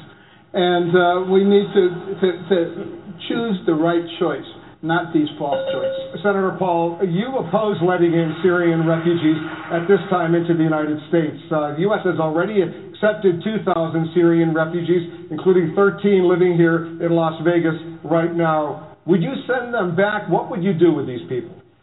You know, I think we need to set the record straight on this because I think Marco misspoke about the bill. On the Gang of Eight bill, there was no provisions really for extra scrutiny or safety for refugees. At the time the bill came up, 2 Iraqi refugees came to my hometown, Bowling Green, Kentucky. Their fingerprints were on a bomb from Iraq. They were in the database, but we didn't pick them up. We relocated them here, put them in government housing, got them on food stamps, and we began providing for them, but we didn't have adequate security. On the Gang of Eight bill, on Marco's bill, we had an opportunity. There was a conservative consensus for an amendment I put forward called Trust But Verify that would have strengthened border security on both refugees, students, and those coming here. And Marco sided and was, I guess, more sympathetic to Chuck Schumer and to the president than he was to conservative principles. But this goes directly to national defense. And if he wants to run as a national defense conservative, he's got to explain why he hasn't stepped up to support border security. Senator Rubio. Well, as he's just admitted, the reason why those refugees were allowed in is because they messed up in how they used the actual database. They should have known. They didn't because they didn't run the actual law as it exists now. It didn't work well. As far as the refugees are concerned, it's not that America doesn't want to accept refugees, Wolf. It's that we may not be able to because this is an issue we have to be 100% right on. If we allow 9,999 Syrian refugees into the United States, and all of them are good people, but we allow one person in who's an ISIS killer, we just get one person wrong. We got a serious problem. And there is not a single person in the national defense apparatus of this country that can guarantee you we're going to be 100% right. And that's why, as president, I'll take this very seriously. Senator Paul, you didn't answer the question about the 2,000 Syrian refugees who are already here in the United States. Will you send them back or let them stay? What my bill would do would be only for refugees going forward. So I haven't taken a position on sending anyone home, but I have taken the position that we have a lot of problems here in our country, and that one of the things that we do, charity is about giving your own money. Charity isn't giving someone else's money. To put everyone on government housing and food stamps and bring them in from around the world, I think is a mistake. To give of your own money, I've given to my church. My church has helped people that came from Bosnia. That's a good thing. But we shouldn't have a program where we just say that we're going to take care of the world's refugees. Nobody in the Middle East is doing anything. Saudi Arabia, Qatar, Kuwait, all the Gulf nations are doing nothing. They need to step up and We have another question. We have another question from Facebook. Let's listen. Okay, folks, and so we're going to go ahead and bring it over to Kelly, and then you, Cindy, and then we'll bring you back in, Ed, and then we've got Christina back on the line. And so before, though, Kelly, I agreed with a lot of what Rand Paul said, except for the fact of not sending them back. We know that Trump is saying that he would send them back. I mean, I greatly, and that's one of the biggest problems I have about the refugees. One, of course, is not being able to screen them, and we can have those refugees, terrorists in our midst. But also, I mean, they're not going to be coming over and being a productive members of our society. They're going to come here and they're going to get money from the government, their housing, their food, their shelter, probably, since it's Obama, a telephone, probably some cable or something of that nature, living better than some of people here in America. That's the biggest problem I've got. Well, the second biggest problem I have is that we're going to be paying for them, and we don't even we have people over here that we could be giving more money to. But what do you think, Kelly? Oh my gosh, free cable! I should move over to Syria, claim to be a refugee, then come over here and I'll get free cable. I don't know if it's cable, anyway, but I know they get food, lodging, shelter. Go ahead. Yeah, okay. Yeah, all the bennies. I am impressed with Rand Paul over and over again, calling Rubio on this. Rubio's like, oh, no, I really? He just called you on it. Well, I says Rubio, bullshit. Oops. Baloney, beep, swear word. Gosh. Rare slip, Kelly. Yeah, it's okay. Yeah, I mean, anyway, I want to go over into Donald Trump. I mean, that was pretty bold and gutsy. Of course, that's him. Let's just stop it until Congress can figure it out. Really, the states ought to figure it out. Thank you, Christina.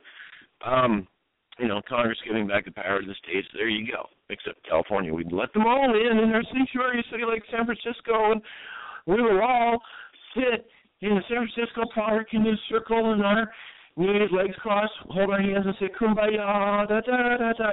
Okay, whatever. But anyway, Franklin Graham, who is a highly influential person in the evangelical Christian circle, he supported Donald Trump's decision. Franklin Graham, he runs, of course, he's the son of Billy Graham. He runs Samaritan's Purse, going all over the world with humanitarian aid. He knows these people. His statement isn't a lame, oh, it's a good idea. No, he gets this from experience and his people in the field, supporting Donald Trump's statement that we ought to put it on hold. And so which candidates are really, let's see, Rubio didn't. No. Rubio kind of wants him to come in.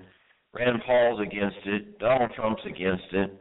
I'm not sure where Cruz is. I think he's against importing of refugees. Can you confirm that? Where's he at with where's Cruz on import of refugees?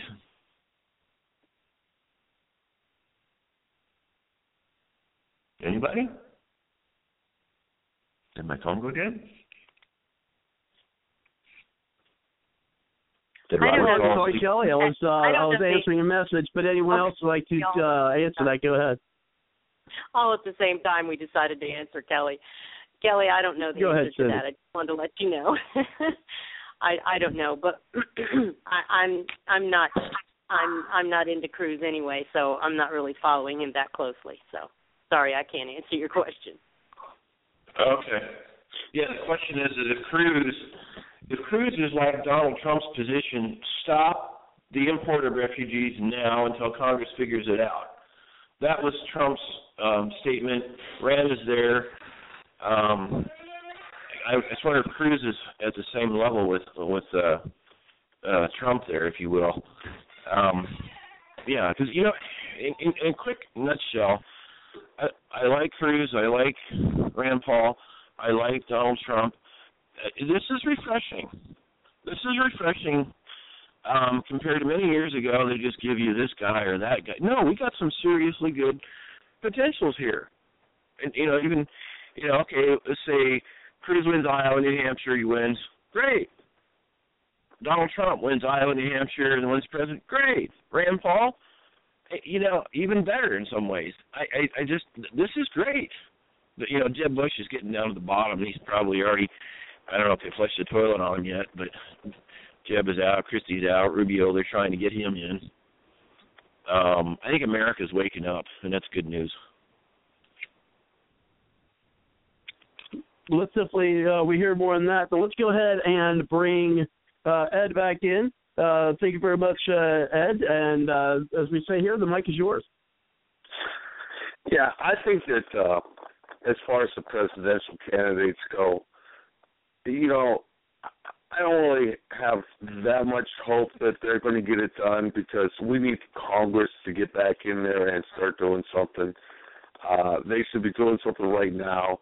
We need to focus on firing those guys if they're not going to do something this election. I would like to see something done before the election itself. I would like to see, you know, the borders guarded. I mean, it shouldn't be like, well, we have to wait a couple weeks. We've been fighting this fight for so long, and they're not going to guard our own borders. It's ridiculous. I mean, we should shut those borders down immediately. And, you know, I'm not big on all the warmongering. They keep saying ISIS, ISIS, ISIS. Well, you know, I don't fear ISIS as much as I do the unconstitutional guys in D.C. that don't even want to guard our borders. They give us Homeland Security. Homeland Security, well, it's a joke. They're not securing us. You know, ask those people in graves right now, you know, over in California. And they're not securing us. They're not securing the borders. Every day, 10,000 people cross that border illegally. And we don't know who's there. And it just keeps coming on us. We can't run a country this way. Our liberties have to be defended. And if, you know, there's nobody in Congress that's willing to do it, you think one guy that you're going to elect is going to make a difference. I don't really see it happening. You know, and in fact, I think when I call Bart's Logic a year from now, we'll probably have Hillary in there. It's just the way it is because the mainstream media is controlling the bad cesspool in D.C. And I don't really think there's much, you know, chance of us straightening that out. I think our best bet is to get into our own states and our own local things, get constitutional sheriffs, get people to veto bad laws coming out of D.C., and, you know, nullify that, bring back open carry, say, no, you're not going to give us any unconstitutional laws. We're going to have constitutional carry in the United States, in our state anyways. In Florida, we're pushing for it. Kentucky already has it. 4 other states already have it. You know, we're not going to allow you to throw your crap at us. I mean, yeah, it would be nice if one of these guys could ride out on a white horse and save America, but I don't see it happening. I definitely don't see it happening with Trump and, you know, Cruz and Paul. You know, I just don't see them really getting it done either. I think it's up to we the people to get back to our states and really get involved and really start standing up and passing out the information, reinvigorating the Constitution and Bill of Rights to the people.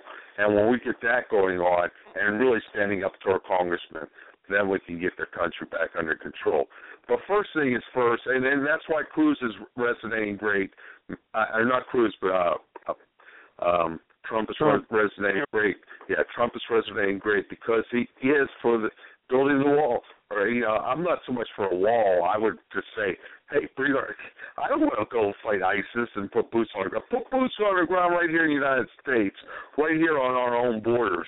That's what he should be saying. I want troops on the ground right now in our borders. I want this border shut down immediately. Forget the wall. Put the troops on the ground, shut down the border immediately, and let's start saying, hey, we're going to have a sane immigration policy, which we haven't had in 35 years. And, you know, none of them are really coming out that strong for it. I'm not really big on any of these guys out there. I mean, it is what it is. I mean, of course they're going to be better, but Hillary's going like, oh, just leave the border open. The Constitution, what difference does it make? It was just, you know, dead founding fathers that didn't know what they were doing. You know, that's what she is. We know what she is. But as far as what we need to do, we need to shut that border down now. And we don't have a Congress. We don't have the Republicans aren't going to get it done. That's why the people of the states got to really take back their own states and hopefully raise their own militia and start standing up at the corner and getting something done there.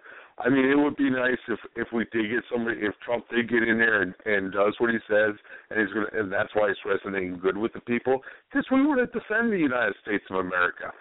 We don't, why do we need to go to the Middle East when we got a border that's wide open? Don't even, we hear Graham talking about, we got to get rid of ISIS. No, you don't need to get, Graham, you've been there for 35 years and you haven't put the border down. What's your problem? Get out of our lives. We're sick of you. Why? That's why you don't even have 1%. So it's time we wake up and take back our own states and educate our own people, and maybe we will get the border, secured and start understanding the Constitution of the United States.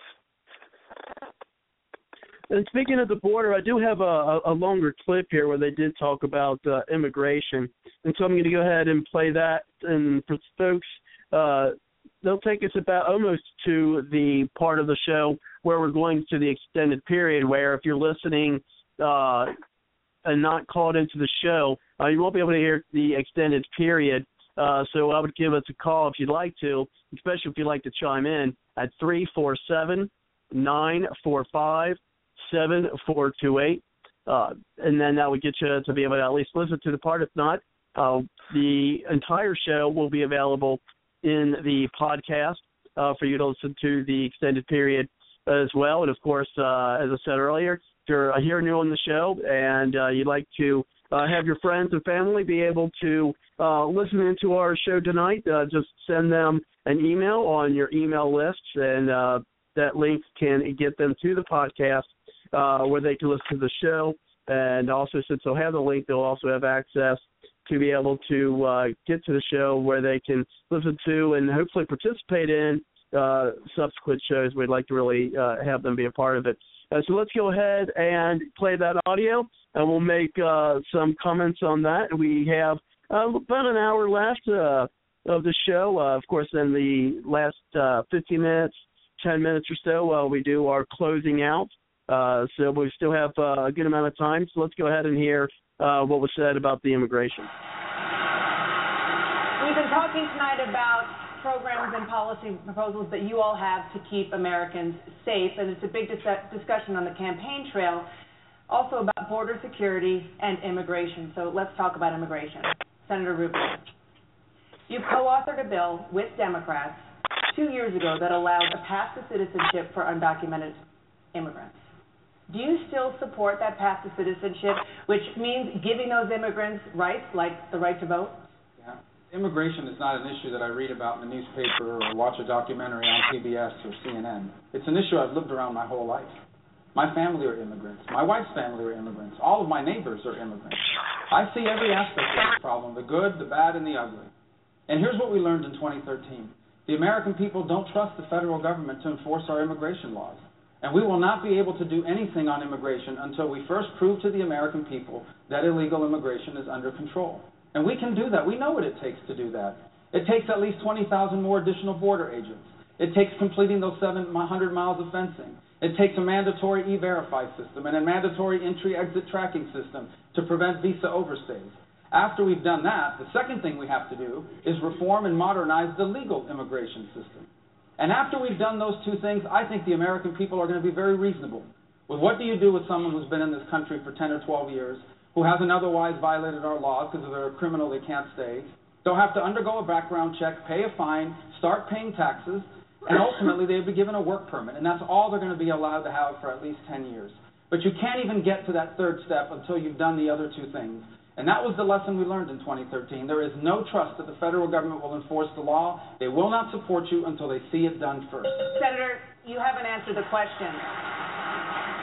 You just described a very long path, but does that path end at citizenship? Oh, but I've answered that question repeatedly. I am personally open. After all of that has happened, and after 10 years in that probationary status where all they have is a work permit, I personally am open to allowing people to apply for a green card. That may not be a majority position in my party, but that's down the road. You can't even begin that process until you prove to people, not just pass a law that says you're going to bring illegal immigration under control. You're going to have to do it and prove to people that it's working. And that was the lesson of 2013, and it's more true today than it was then. After a migratory crisis on the border with minors coming over that you're seeing start up again now, After all these executive orders the president has issued, more than ever, we need to prove to people that illegal immigration is under control. Thank you, Senator. Senator Cruz. Senator Cruz, on the campaign trail, Senator Rubio has said that his immigration plan isn't that different from yours. Is that true? Well, he has attempted to muddy the waters, but I think anyone that watched the battle that we had, there was a time for choosing, as Reagan put it, where there was a battle over amnesty, and some chose, like Senator Rubio, to stand with Barack Obama and Chuck Schumer and support a massive amnesty plan.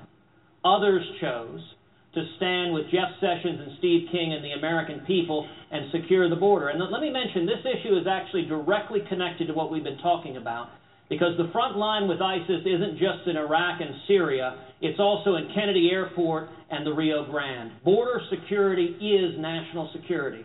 And one of the most troubling aspects of the Rubio-Schumer Gang of Eight bill was that it gave President Obama blanket authority to admit refugees, including Syrian refugees, without mandating any background checks whatsoever. Now, we've seen what happened in San Bernardino. When you're letting people in, when the FBI can't vet them, it puts American citizens at risk. And I tell you, if I'm elected president, we will secure the border. We will triple the Border Patrol. We will build a wall that works, and I'll get Donald Trump to pay for it. I'll build it. Dana. Thank you. Senator Rubio, please. Yeah, a couple points. In 2013, we had never faced a crisis like the Syrian refugee crisis now. Up until that point, a refugee meant someone fleeing oppression, fleeing communism, like it is in my community. As far as Ted's record, I'm always puzzled by his attack on this issue. Ted, you support legalizing people who are in this country illegally. Ted Cruz supported a 500% increase in the number of H-1B visas, the guest workers that are allowed into this country, and Ted supports doubling the number of green cards. So I think what's important for us to understand is there is a way forward on this issue that we can bring our country together on. And when I'm president, I will do it. And it will begin by bringing illegal immigration under control and proving it to the American people. Dana. Senator Cruz. Look, I understand that Marco wants to raise confusion. It is not accurate what he just said, that I supported legalization. Indeed, I led the fight against his legalization and amnesty bill. And there was one commentator that put it this way, that for Marco to suggest our record's the same, it is like suggesting the fireman and the arsonist have the same record because they're both at the scene of the fire. He was fighting to grant amnesty and not to secure the border. I was fighting to secure the border. And this also goes to trust. Listen, on campaign trails, candidates all the time make promises. Marco said he learned that the American people didn't trust the federal government. No, Dana, he campaigned in Florida promising to lead the fight against amnesty. He campaigned promising to lead the fight against amnesty, and then he did exactly that. Dana, I'm sorry. Senator Cruz, can you answer that question? You folks, I hate hearing that, don't you? Ever legalizing people that are in this country illegally now? Senator Cruz? I have never supported legalization. Do you rule it out? I have never supported legalization, and I do not intend to support legalization. And let me tell you how you do this. What you do is you enforce the law. What you do is you enforce the law. Ms. Fiorina, please wait your turn. We're going to get to you on this. Go ahead, Senator. You haven't gotten to me. What you do is fed up with the political class. What you do is you enforce the law. I've laid out a very, very detailed immigration plan on my website, tedcruz.org. It's 11 pages, existing federal law. And in particular, the question of what to do with people who are here now, you enforce the law. That means you stop the Obama administration's policy of releasing criminal illegal aliens. Do you know how many illegal aliens Bill Clinton deported? 12 million.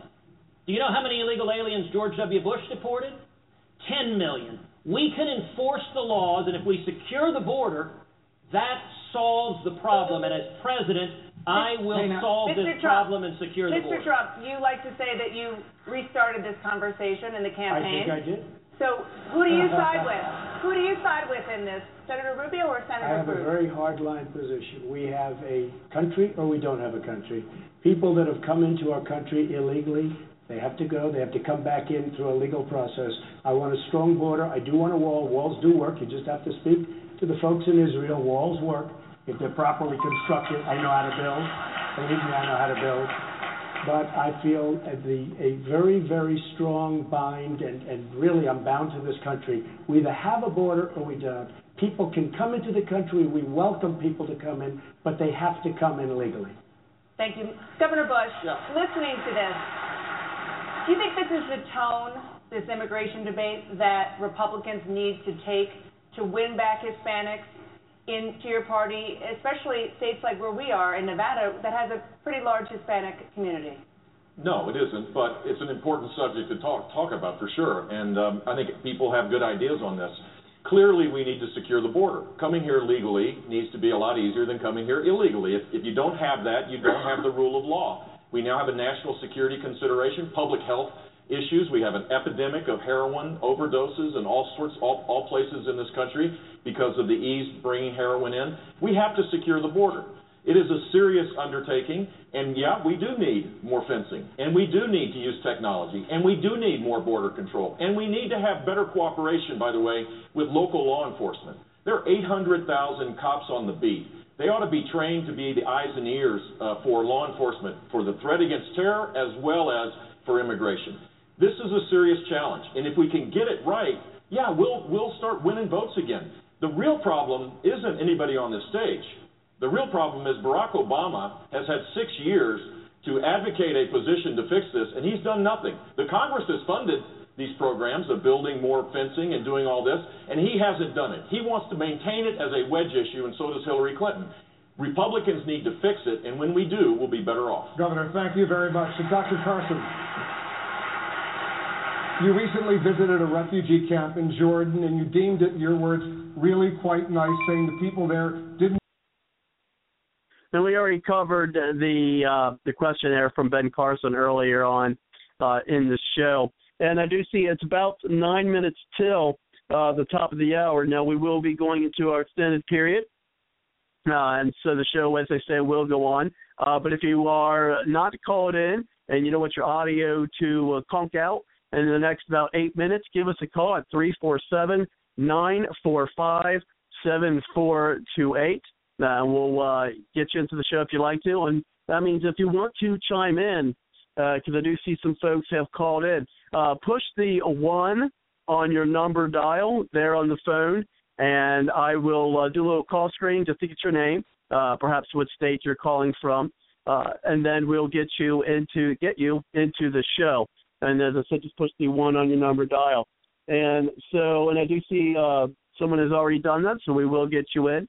But let's go ahead and bring some things out. Now, I'm going to bring briefly in here because I do want to get our next caller in. We have Christine back on, so if you want to ask anything from her, Christine, welcome back. Let's get you back on, and then we'll bring things back around to Susan after we bring in our new person. So it'll go Christine, the person getting ready to do a call screening with, and then Susan, Kelly, and then you, Cindy, and then we've got Ed. And so go ahead, Christine. You know, I wish I could have heard, say, Article 1, Section 9, that says states does all the immigration and all the importing of persons for any reason. Article 1, Section 9, Clause 3 says when the states import people, they're supposed to pay a tax to the United States. I wished I had heard somebody say that Amendment 10 does, if it's not written for the United States, it can't be a federal law in the first place. It belongs to the state and people. I wished I could have heard when somebody say that Amendment number 11 doesn't even allow the federal court to even speak to non-citizens at all. All of their problems have to be done in state court. So then how can you have federal immigration laws? I wish I could have heard somebody say that Amendment 14 says each state has to give people due process. So if you're not a citizen, you've got to go under due process of the state that you're in. I wish I could have heard somebody say that. On the issue of the wall, I wish I could have heard somebody say we don't need a damn wall. All we got to do is tear it out. There's already a wall there. It's made of billions of dollars. Why do you think they keep running across the border? You see, these are the things that get me upset. This is all a little BS, and people can't even figure out little BS. If you just stop giving them money, they ain't coming. Go back to the Constitution where they need $500 to register with the state so they won't be deported, $500 once again for the state immigration fee, and then they will stop coming, especially when they know that they can no longer get even one dime from the federal government. I wish I could have heard somebody say that Article 1, Section 8 does not allow the United States to give one dime to non-citizens. It says the United States shall have the power to levy taxes only for the welfare of America. I didn't hear not one presidential candidate say nothing like it. Donald Trump is the closest one because I send him a letter every week. That's when he knows as much as he does. I ain't heard a blasted word about the Constitution in this issue of migration and what is it, refugee. And you got to understand why Obama is saying the word refugee now, because if he says the word immigrant, he can be court-martialed up. You notice since he was knocked out of the box in February, he stopped saying the word immigration. The reason he did that is because Article 1, Section 8, Clause 15, that is the constitutional military clause against the United States bringing people to this country. So that's why he don't want to say that word, because it sounds like an invasion. It says the United States cannot invade the cities. So that's why he's now saying refugees. See, it's these little things that you guys don't know. That's why it's extremely important to know what the Constitution actually says about what they're doing. Because they don't know any better. They went to the same school you did. You know, and I just appreciate Newt Gingrich. He was the one that made me really get into this. But, you know, I had it in elementary school, but that was 900 years ago. He made me get into it for 20 years. In the past 20 years, no one else listened to him. And then they wonder why I get upset with them, because this is little simple stuff, and you make it sound like it's some darn nuclear rocket science. I know nuclear rocket science. I helped to put together the first perpetual motion 3-tower nuclear power plant. I could quote nuclear equations just like that. This ain't no rocket science. You just stop giving them money, they won't come over here. Why are people complicating this issue? You just read and see, do Article 1, Section 9 say the United States? No. If it say you can't do it, then go beat somebody's butt. Just go over your Congress office, throw a brick in the window, and say you can't do this crap no more, and I'm going to arrest you under Article 1, Section 6, because you just put a treason against our district. It's as simple as that. See what I'm saying? It's as so let's simple go ahead as and get that. some comments. Let's go ahead and get some comments from. And let's go ahead and get some comments making a whole lot of sense, Holly. Christine. Just want to say you're making a whole lot of sense. Don't think you're not making sense. We do get you, and I just, you know, we got to get the word out. That's the thing, and I think somebody like Donald Trump can do that. And we got Holly on the line. That's what I was. Okay. I've been sitting here waiting. Ain't nobody on the day said nothing. We got to sit here and listen to them say a bunch of crap. Not one. I wish Barrett Kelly could have did better than what they did. Any of us sitting on this radio show could have done better than what they did. Any of us could have done. Not one person up there quoted one constitutional clause that allowed the United States is not allowed to do anything with non-citizens at all. You see, it's Article 1, Section 8, Clause 3. They're supposed to deal with the foreign nations. The people deal with the refugees in the state. I wish I could, if I could just hear one person on the day or something like that. But you know what? I ain't going to hear it, am I? If Donald Trump don't say. Now, he has said quite a few things from the information that we sent him. I don't know what he said tonight because, you know, I keep turning the mute button on because they make me so mad. I can't. It's at the point now, see, when you can be so educated, and it seems like I'm so educated, but this is elementary school. And that's what breaks my heart. It's elementary school, but I sound let's go. Well, okay, Christine, we do got. Hold on, and what we had to do in elementary school. That's why I'm so hurt about this. I'm not a scholar, people. We had to do this in elementary school, and you got a whooping. But I'm telling you now, if they call upon you in the 5th grade and ask you what is Article 1, Section 8, Clause 15, you better say that it's the Constitution military clause that allows Congress to call for the militia just to protect the Constitution words and to suppress any insurrector that writes them against it, and anybody bring a foreigner across that border, darn it, we're going to send a militia for them, like the man was saying about the troops. And look, the Republicans ain't going to fix it. It's their fault. It's not really even Obama's fault. I wish it was. But it's really the Republicans are doing this. But they making you think. They making you think it's Obama. They're the ones who just sent for all these refugees, and the Republicans are the ones that started the sanctuary cities. So you cannot, if the Republicans would do what they were supposed to do and return all this stuff back like they told us they was going to do, Obama never could have did his speech. But see, they ain't doing it. So you guys got to wake up. And I don't want nobody out there to think I'm real smart. No, I ain't. No, I ain't. This elementary school stuff. And that's what gets me upset. Sometimes I start crying when I hear people, I said, Lord, man, they done just miseducated Americans. I can't even believe it that we came this far from elementary school stuff. It's just tell us when we were kids that if you don't know the Constitution, you're not going to make it. Of course, we laughed. We thought that was funny, the stupid old people. And now I see what they meant. We are so far from the truth. And it's nothing but elementary school. That's all it is. We must sound like a bunch of idiots to the people that's coming in this country. Must sound like idiots. Because everything we say sounds stupid. Everything that's in that bill sounds stupid as heck. And let's go ahead and get some thoughts from Holly. As I said, we got Holly on the line. Thank you, Holly, for coming to the show. How are you? Oh, I'm fine. Thank you, Robert. Thanks for having me. And so the show's about the debate last night, the GOP debate, and which I did watch.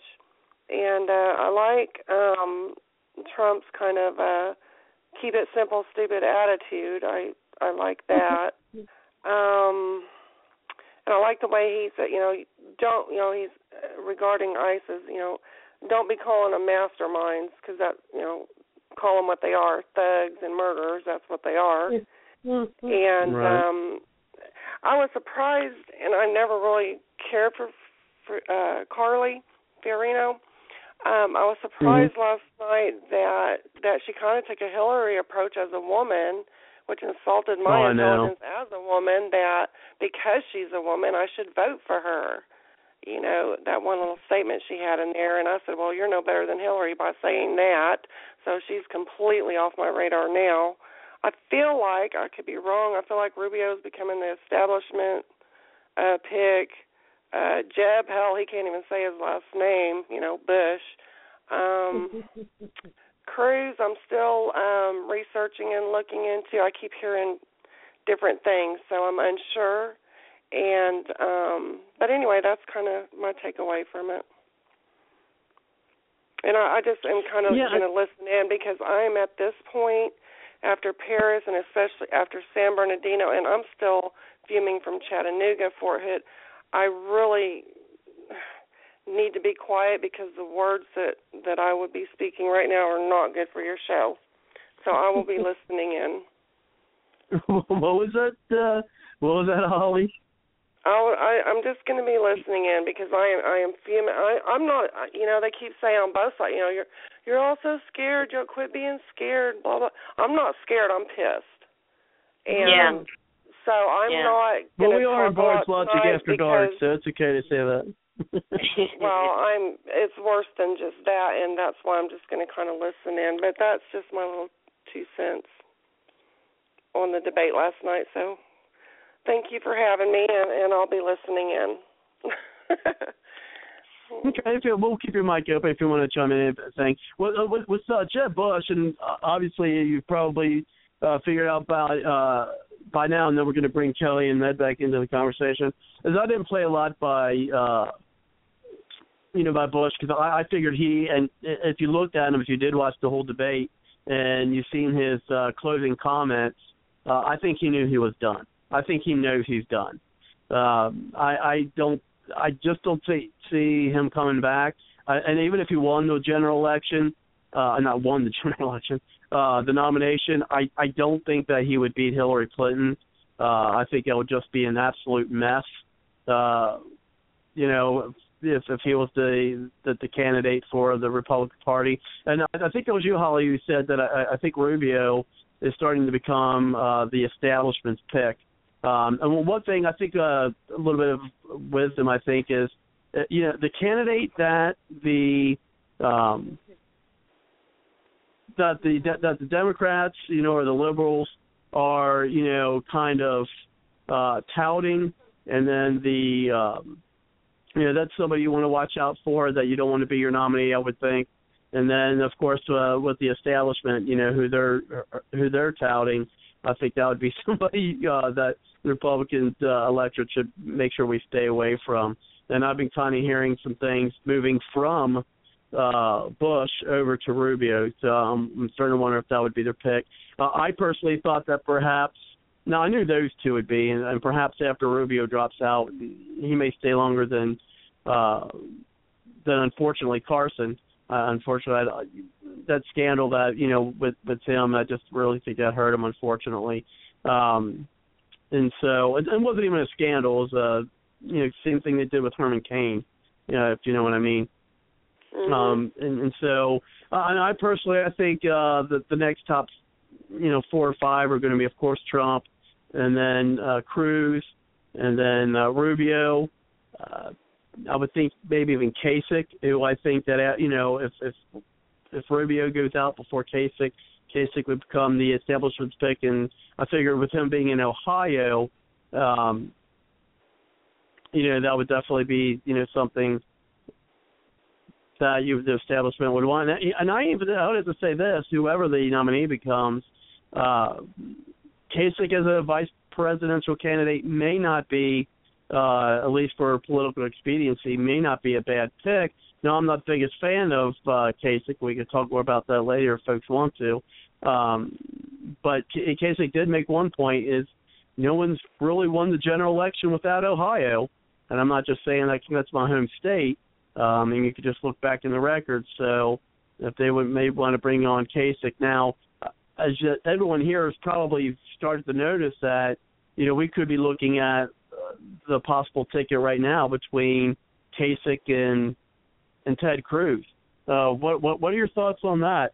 And so let's bring that over to you, Kelly, on that question, and then we'll bring that over to Ed. What are your thoughts? What do you think things might be starting to shape up with? I mean, I know there hasn't even been one vote cast, but just the way those two have been acting, at least lately, you would think that might be what the ticket would be like a Trump Cruz. What do you think, Kelly? Trump Cruz is a good possibility. The way Cruz is kind of pandering, he's got some of the same ideas, and we did hear that, yes, he is similar to many degrees to Trump's, probably not as harsh as Trump, on immigration. Yeah, so, by the way, I missed, what was the last caller's name again? Starts with an H? Holly. Holly. Thank you, Holly. Holly, by the way, there is a way to swear on Bards Logic. Is there? And, yeah, there's a way, these people will get me so beep, beep, and then they swear so beep, sweet, beep, I'm beep. sorry, I can't do that. I have to say it like it is. Yeah, I know, I like that too. like but, it. Of course, I have a quite the plethora of explicitive superlatives because I hang around with the construction industry. Anyway, wait for people to get that. All right. Anyway, I could see a Cruz. I could see a Cruz, Trump, or Trump Cruz. I don't know if it's going to be. If Rubio wins it, it ain't going to be Rand Paul. I guarantee that. They were hacking at each other earlier. Jeez. Of course, Trump could pick his own VP. You never do this. There's a certain political etiquette about picking a VP candidate, and you never announce until you get the nomination. You just don't. I don't know what it is. I don't know if it's a law. They just don't. But you can catch hints, yeah. Ronald Reagan picked George W. Bush because it was a compromise so that they had a broker convention.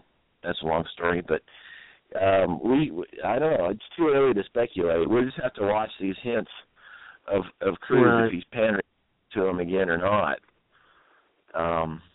So I don't know. I've said too much right now. I still would like to see.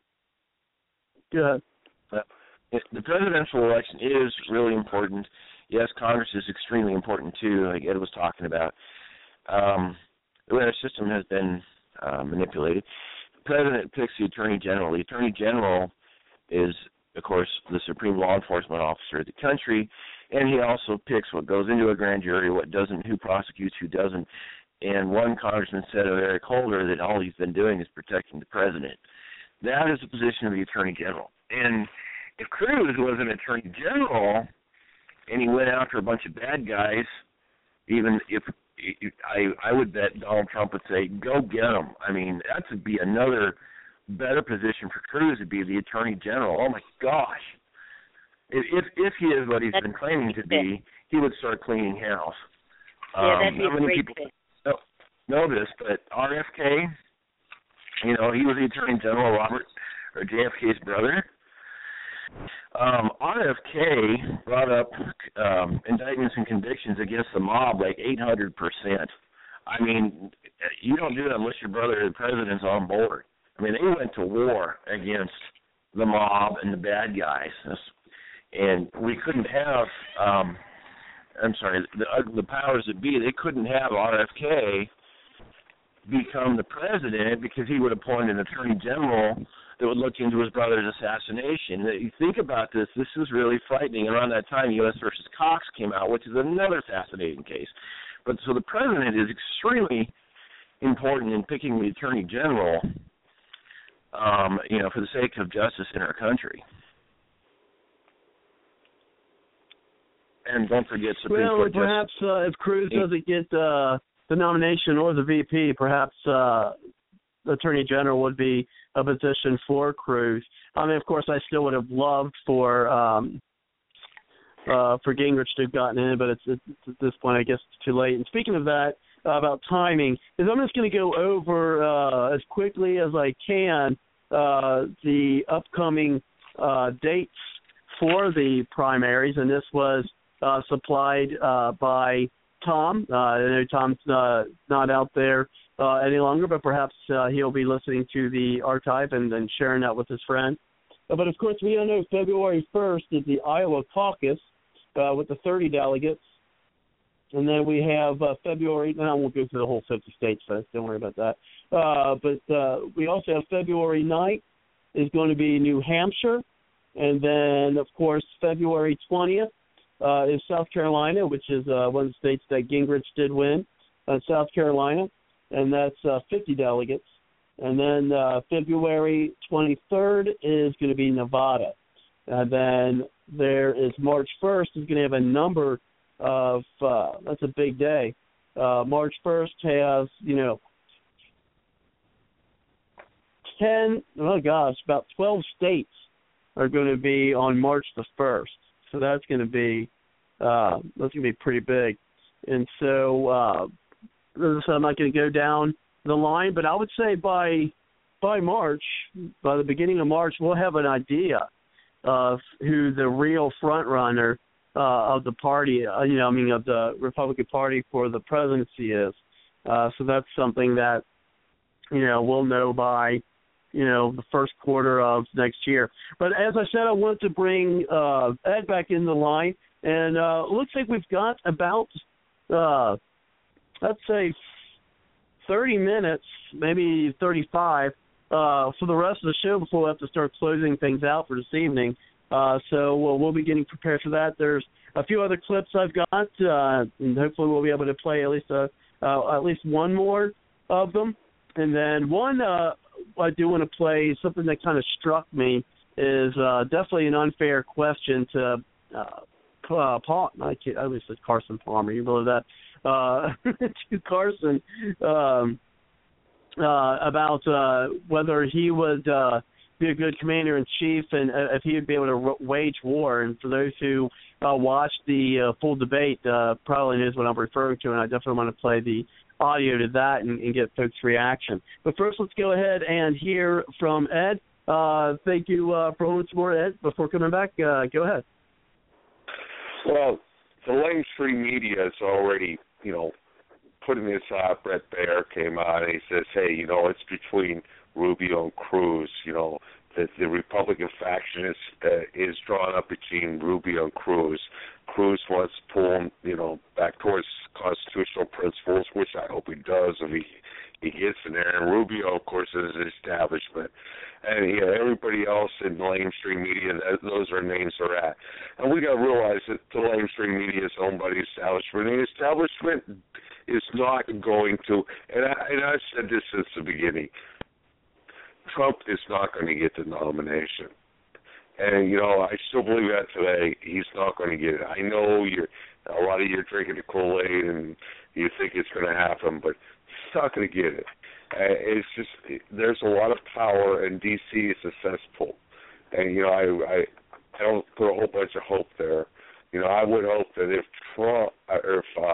Cruz could get it somehow off of Rubio and off the establishment, that he would do what he says. But I even worry about that. But I don't put a whole bunch of hope in D.C. D.C. has been a letdown for the last 40 years. I've been a political activist since I was 15 in 1970 before Dan in Ohio and Nixon. I've been a Democrats and Republicans since then. And I've always yelled at people that voted Republican, are you crazy? These guys are bad. And if people voted Democrat, I say, are you crazy? These guys are bad. There's just not really any, we see it now. Finally, what I've been telling people for 45 years is starting to come loose. It's like, hey, Republicans and Democrats are bad. There's no, the Republican Party's not the answer, and the Democratic Party's not the answer. The Constitution's the answer. Let's get back to the Bill of Rights, and let's get back to states' rights, and that's where we got to go with it. We got to educate the people to what the Bill of Rights are.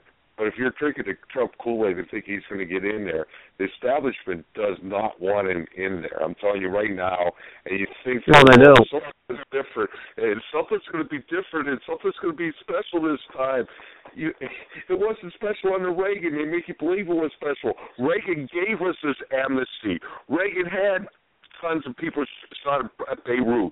Reagan, the government grew under Reagan. Reagan was no superhero that they make you believe him he was. It's all smoke and mirrors. D.C. is a cesspool. Trump is if he would, they're not going to let him get there, but he would. It's just like, okay, you got this giant cesspool of crap, and you're going to have Trump do this big belly smacker in the middle of it. Yeah, that's going to go everywhere, but I don't think it'll still change much. And I just don't see much hope from D.C. And we're looking in the wrong direction. We should be looking at states' rights and nullification. That's the strength of the Constitution, especially, through the states' rights and also through nullification. These are the aspects that we need to pick up. We need to educate our fellow Americans about this, and we need to, nullify the cattle laws and bring back constitutional carry and all Americans start carrying and turn it back on D.C. and start focusing on our own states and start producing in our own states and take care of each other that way. And I think that's really the answer. And I want to throw out some good news. I'm there with you with nullification in all its various forms. In Northern California, we have a movement called the State of Jefferson. Beautiful. And 14 counties, 14 now. 14 counties are on board with it, where they're 12 so far, but 2 more, and they're going to submit on January the 6th at the State House. There's going to be a huge rally in front of the Capitol, and there's attorneys that are they got the attorneys picked. $100,000 in fees have already been accumulated. There's a lot more coming in. At the minimum, what we're going to get, hopefully, is at least 1 State House assemblyman from each county, minimum, and 1 State House senator. And California is really going to change at the minimum if we get our 2 reps per county. But it might be so obnoxious to the state they might just let us go, and we'd be the 58th state. Yeah, 58th state. And that's fearful. You could become Northern California, like Western Virginia, because West Virginia succeeded from Virginia. So, I've heard of the principle that already that California, where you're at, wants to succeed from Southern California. So that would be a good movement. That's right along the anti-federalist attitude of, hey, let's decentralize power and bring it closer to home. And I like and I applaud what you're doing. Oh, that's exciting. State of Jefferson was what it's a no-brainer. The name, it's just State of Jefferson. Period. Anyway, that's the movement since the 1800s. But yeah, it's making progress. Great. Well, and I agree with you to a large part, is on that with states' rights and things of that nature. That's one of the reasons why we'll be bringing on, and we've had in the past talked to a lot of candidates, both gubernatorial candidates, Senate candidates of just some of the alternate parties, such as the Green Party and also the Constitution Party. But unfortunately, the fact of the matter is most probably, highly probably, or probable, is that we're going to have either a Republican or a Democrat in the White House. Okay, and that's the topic of tonight, and we'll be covering for the rest of the year, at least to November, mostly on the election.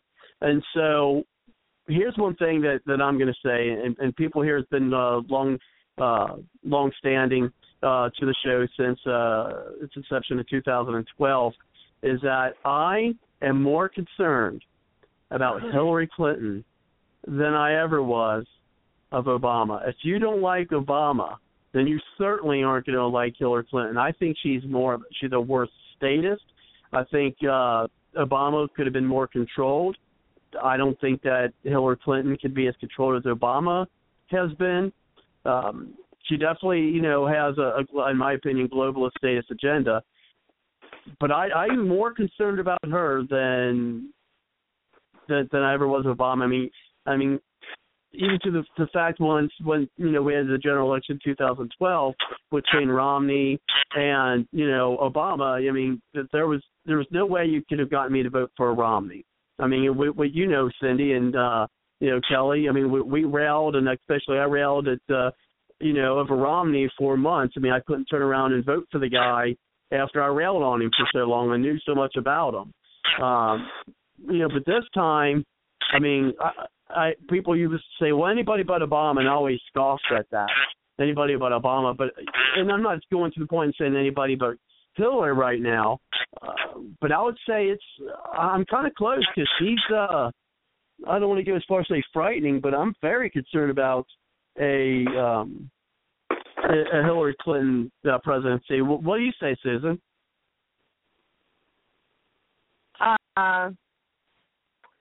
Well, she is the known evil. That's the only good thing about it.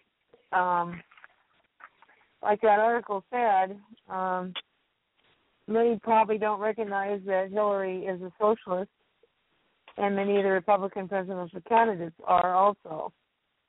In fact, Sanders' cumulative Freedom Index score, as good a yardstick as any of socialist leanings, is 26%, which, while no great shape, as it says, is significantly higher than Democrat Hillary Clinton's 19%.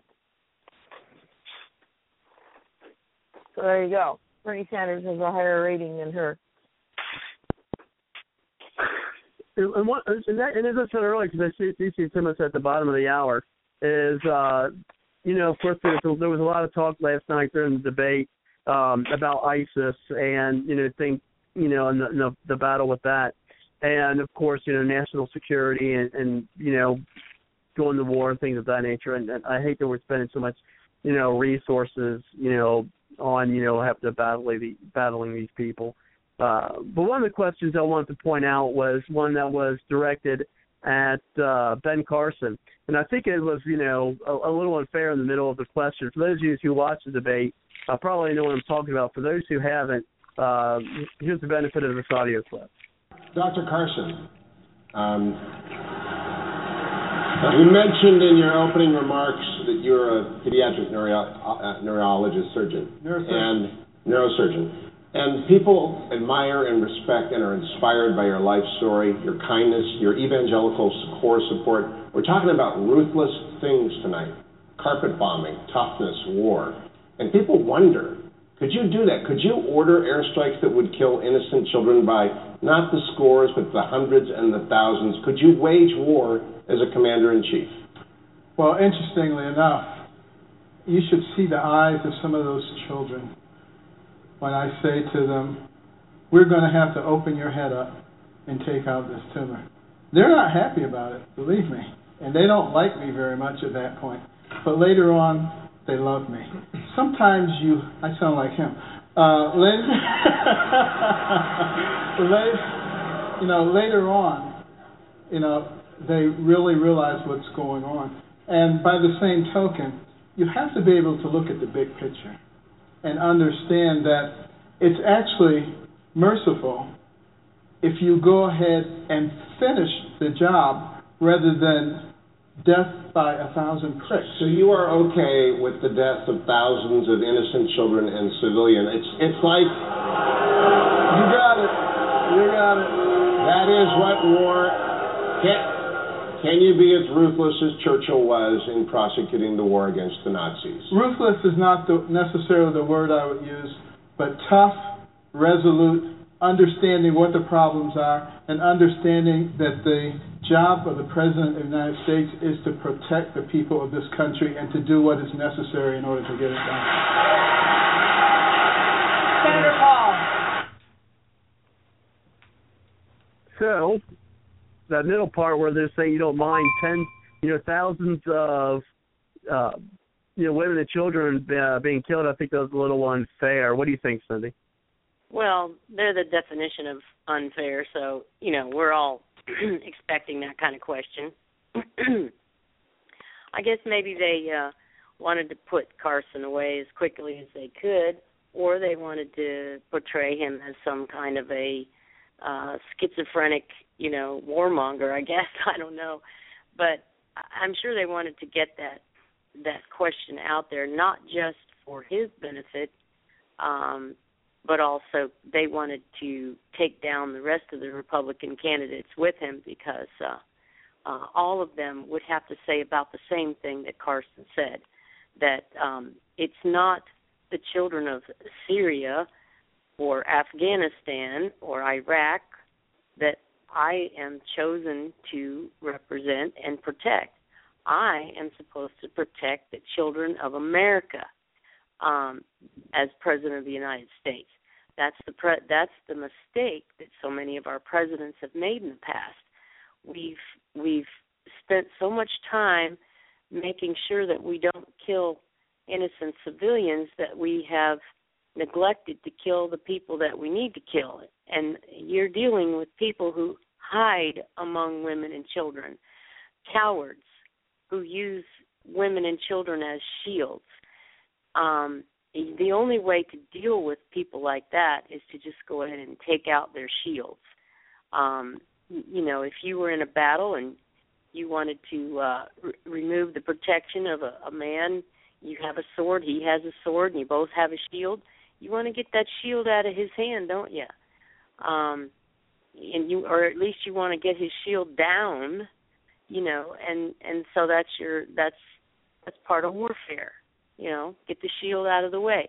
Well, if they want to put up a shield like that, that's an innocent person, then that's what they're asking for. And they really don't care. They don't care that you take their women and children. They don't place any value on their women. On their boy children, they place some value, but then they just put a weapon in their hands by the time they're old enough to hold one, and send them out in the middle of the fight. So, how do you fight that mentality? You don't give them what they want. What they want is for the kind-hearted America, the kind-hearted American soldier to back down long enough to where they can kill that soldier instead of the soldier killing them. That's basically it. And yes, it was a very unfair. And you heard the audience. I mean, to ask the question once was balls enough. But then he did it again to try to force Carson into a flat out answer that would just make him sound like a horrible person, or Right. him sound like a patsy. He was either going to sound like a patsy or a horrible person, no matter how he answered the question. And so they forced the issue They'll set and up. hurt the people. We could use. Go ahead.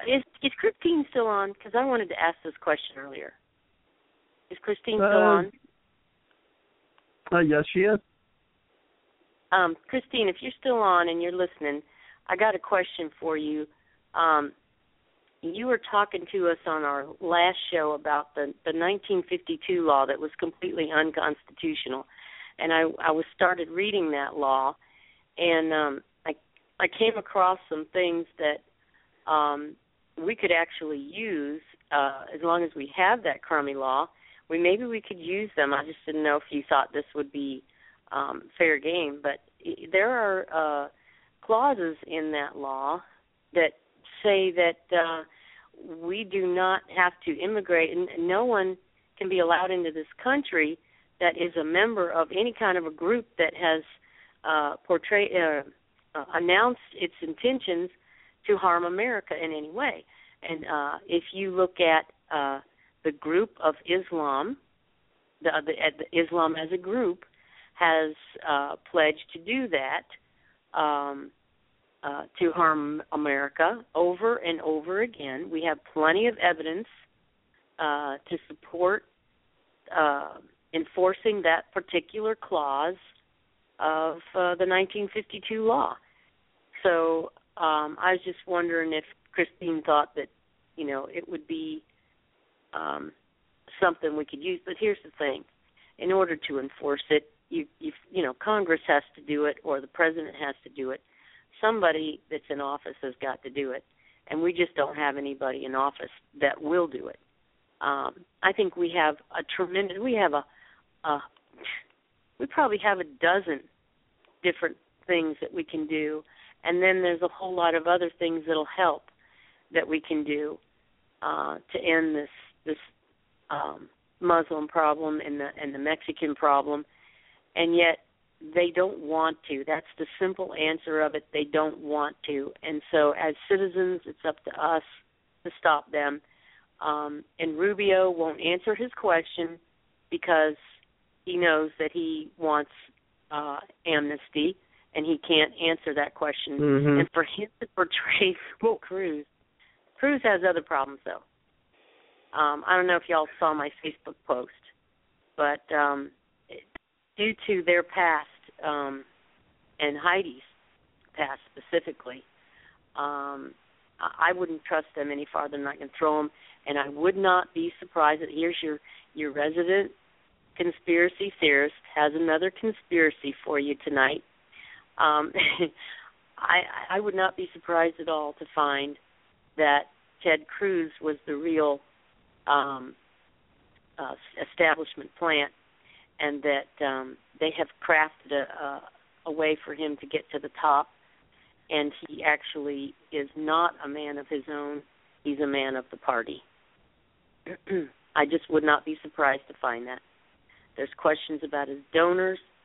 She's been in the CFR. She's been on the National Security Council, or she's worked in the she's worked for the National Security Council. She worked on W's campaign in 2000. She's worked on the U.S. Trade Board, the representative there. She's a managing director or vice president of Goldman Sachs. I mean, the list goes on and on. Oh my gosh. He supported the TPA, and all the people that are, where does he get the money to? All these guys have got to have. Here's the thing. What I said was, have you ever watched him at work up there in the Senate? He plays the conservative hand really, really well. He has us all sitting on the edge of our seats like he's the champion of our issue, okay? And you think that pretty soon that Senate is going to be tied down for us. He's going to bring them under control. And then all of a sudden, when he's at the pinnacle and you think we're going to win this thing, he backs off. He tires of the filibuster. He gives up, and Mr. Smith goes back to his seat like a good little crony and seals his lips until the next conservative cause begs for a hero. This is what I wrote. That's what I wrote on my Facebook page. So don't be fooled. He is more likely an establishment plant who has been groomed and played the part for many years just for this moment. Who does that sound like? We know that BHO, Barack Hussein Obama, was being groomed for his job long time ago. Okay? And I haven't even talked about the subject of his birth. Okay? What about Cruz's birth? That's a huge thing up in the air. So all I'm saying is, okay, I sound like a conspiracy theorist, but you watch and don't be surprised if that's what happens. Hey, Cindy. I'm going to go ahead and put my tinfoil hat on with you. We just had a clip from Ben Carson, and you know what? I like the guy. I mean, he could be a great unifier for the country. Obviously, he has the intelligence. He has so many good patience characteristics about him. Just a little thing about wants to get rid of guns in the big cities. He's for vaccines, and he was on the board at Yale. Oh, you don't get on that unless you're like, certain powers that allow you to be on that. So I find it real interesting about Ben Carson as well. His ratings are going down, probably because of his soft-spoken aura about him. Indicates that he's not going to be tough on illegal immigration like Donald Trump will be. So I don't think we have to worry much about Ben Carson, although I do like him as a person, a great human being. But I think it's going to be, Iowa's already coming out, Des Moines Register, pretty accurate in the past. Cruz pulled ahead of Trump. But I think Cruz is going to have a hard time in New Hampshire and then South Carolina. In Nevada, that's kind of a toss-up. But if New Hampshire, South Carolina swings towards Trump, I think Nevada's going to indicate Trump as well. It's interesting. I think those are going to be the top two. Rand Paul might surprise us. There's one more factor about, and Ed mentioned this, and he's sharp cookie, Ed is. Trump may not win because he may not have his people within the inner party system, if you will. When I say inner party, Ronald Reagan ran 3 times because it took 3 times to build a network from within the party. Sometimes the caucus turnout in Iowa is less than 10%.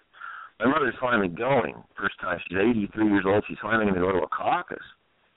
And but yeah, it's fascinating what happens on the inside. We saw that with Ron Paul and Gingrich and other things. Trump doesn't necessarily have his network built up unless he's got Roger Stone helping him, which is huge for that department. But unless he gets his inside network built. You know what I think about that, Kelly? I think that I think there's enough guys in the House and the Senate right now that would work with Trump, and they can't wait to have somebody like Trump to work with, because they can't get away with what they want to get away with as long as Barack Obama is the president and Mitch McConnell is the leader in the Senate and Paul Ryan is the leader in the House. They know they can't get away with it, but I think they will understand that they have more.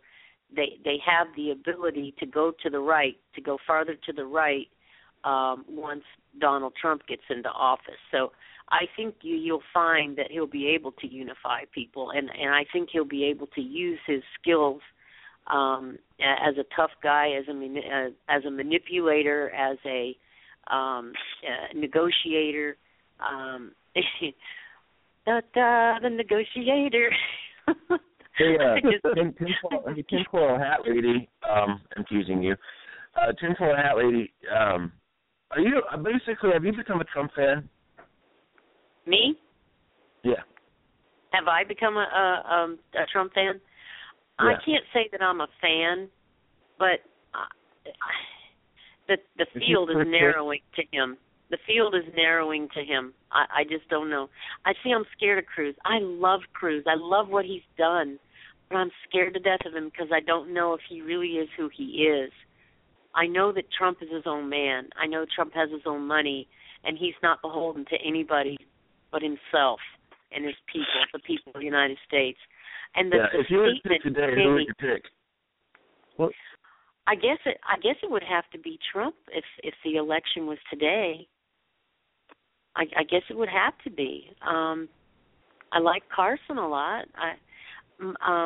Rand Paul's foreign policy just isn't good enough for me. I think we need to be strong. I think we need to be strong enough militarily to. I think we need to do like old Teddy said. We speak softly and carry a big stick. And if Carson would do that, he'd be the great one to do that. I like Carson a lot. Yeah.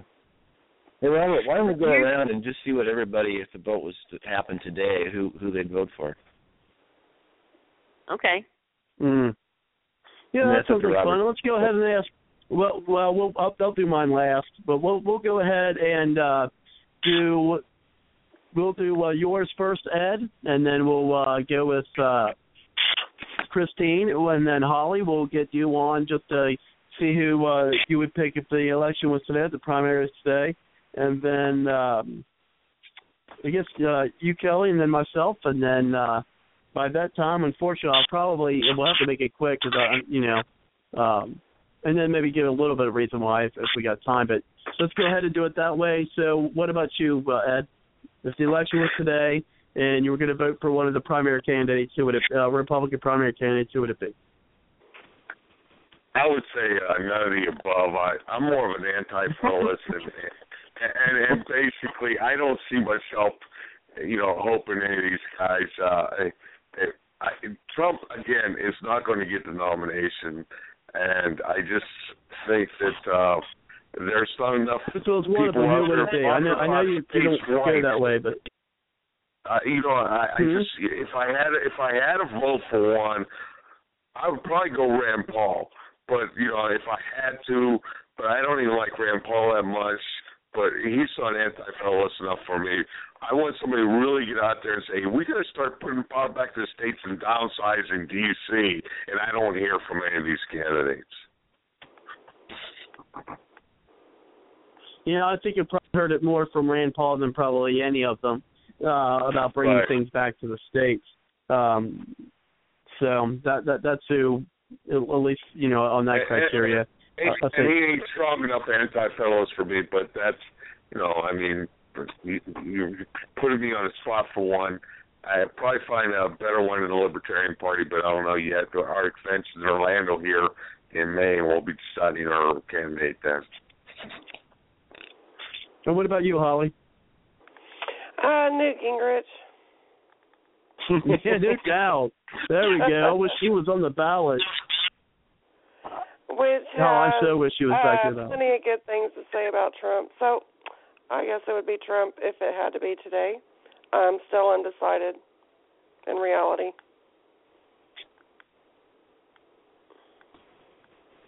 Okay, let's Cindy, did you tell us who not Cindy, I know you would be Trump. What about you Kelly? Well, it's a hard one. I really like Rand Paul because he said why don't we try freedom? Why don't we try the Constitution? He's the one he's proven it. He's got it in his mind. He loves it. Rand. However, I don't want a Rubio. He's rising up. I'm not sure. I'm not very sure about Cruz. But if I would throw my support towards Trump, then he would be the stronger candidate against Rubio and Cruz. So I have to default to Donald Trump right now, mostly because Roger Stone really supports him, because he's got a better chance of actually winning the primary than Rand Paul.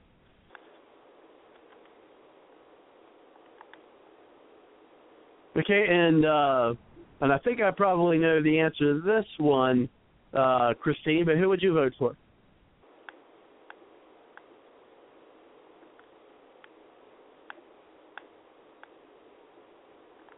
I see her mic is open. Christine? I think she must have fallen asleep. She fell asleep. Okay. Myself, I know Susan. when... You got Susan yet to get her vote? No, Susan had to go. She's gone. Oh. And darn. actually, we just lost Christine. Yeah, but Susan had to go, and she had to give her a goodbye. She was, fading out, and she's got an early and busy day tomorrow. But for myself, I know even before the election even began, the person that Newt Gingrich was supporting, or touting, I should say, there was no support at the time, but touting at the time, and I guess kind of pushing for this guy was Ben Carson. I've gotten many of emails, from, I'm on an email list for Gingrich, and, we're getting a lot of emails talking about Ben Carson. And so I would have to say, with what I've heard with Ben Carson, that would be, if I had to vote for anyone today, that's who I would vote for. And I would say that because, one, of course, as I said, if Gingrich, was even before anyone else was in the, in the ring, so to speak, Gingrich was touting him. And also, what I've heard, of course, definitely being an outsider, that's definitely a plus for me. Trump, my concern with Trump is that, he says, last night in the debate made me feel just a modicum better about him saying he would really blast Hillary. But I'm not sure that he really would blast Hillary as much. And so, I think Carson would definitely be a strong contrast to that. But it depends on what would happen with as Kelly pointed out, his voting record and things of that nature, and who he's been involved with. But when we're talking about the hypothetical of if they were going to vote today. So I would, as I said, be Ben Carson. There was a couple other clips I was hoping to be able to play tonight. I think we won't talk much about it, but since it was on the debate, I do want to play one. It's only about a minute or so. Well, shoot, I don't even know if I'll do that. It's already almost 10 till. But yeah, I just want to go ahead and get some final comments from folks. And the clip I was going to play is when they talked about Donald Trump saying what he said, something about going after the families of ISIS and actually killing. There was a big controversy when saying, about killing the family members of ISIS. And what he was referring to is the family members, I think, that knew something was happening. And you made a good point saying, look, they definitely don't care about our families, and maybe they care more about their own, which at this point I don't even think that's true, because think about it. The terrorists in California left there. Think about this, folks. Really think about this. Those folks in California, now maybe they thought they were going to be able to get away with it and go home. But those folks in California left their 6-month-old baby with someone, I think it was their grandparent, to go kill these people. They had to know there was at least a chance that they weren't going to come home. Left their 6-month-old child to do that. I mean, those kind of people shouldn't have kids in the first place. And I'm just going to leave it at that. That's why I think that there can't be a God that knows what he is doing by having people like those folks have children, and then there's so many people out there wanting to have children but are having a hard time or can't. But anyway, I digress. I just can't imagine, having a little baby like that at home and then thinking, oh, yeah, I'm going to go kill some people. I might not come home, from doing that. But I don't know. It's bewildering to me. But anyway, I'm not going to get philosophical or theological with anyone tonight. It's too late for that. So let's go ahead and get our closing comments. So let's go ahead and we'll go down the line. We'll start with you, Ed, and then we'll get closing comments from Holly, and then we'll get the closing comments from you, Cindy, and then Kelly, and then I'll do my own. So let's give each of us about a minute, literally, because then I have to close things out. So let's go ahead and get some closing comments from you, Ed. Well, may we continue to secure the blessings of liberty to ourselves and our posterity, which is the most important thing we can do. And let's not forget that those blessings of security were never elected. They were defined, and they were defined through the Bill of Rights, and they're defined through the Anti-Federalists who gave us the Bill of Rights. So you cannot elect freedom. It is defined, and let's uphold them, defend them, and make sure we stand up for them, especially at our local and state level. And when we understand that liberty is defined and not elected, we won't put so much emphasis on these elections that the mass media wants to try to control you with. I'll leave with those comments. Well said, and then, we will be covering, it is something that folks are paying attention to. We'll be covering the election, as I said, a lot in the months to come, both, of course, the presidential, but we are going to have some local, politicians on as well. And so let's go ahead and bring it over. And speaking of states, that's where I think some of the third parties or alternate parties could come into some influence is, on more local levels. And so, hopefully we'll get some more folks on that. But let's go ahead and bring it over to you, Holly. Any last thoughts for tonight? Okay.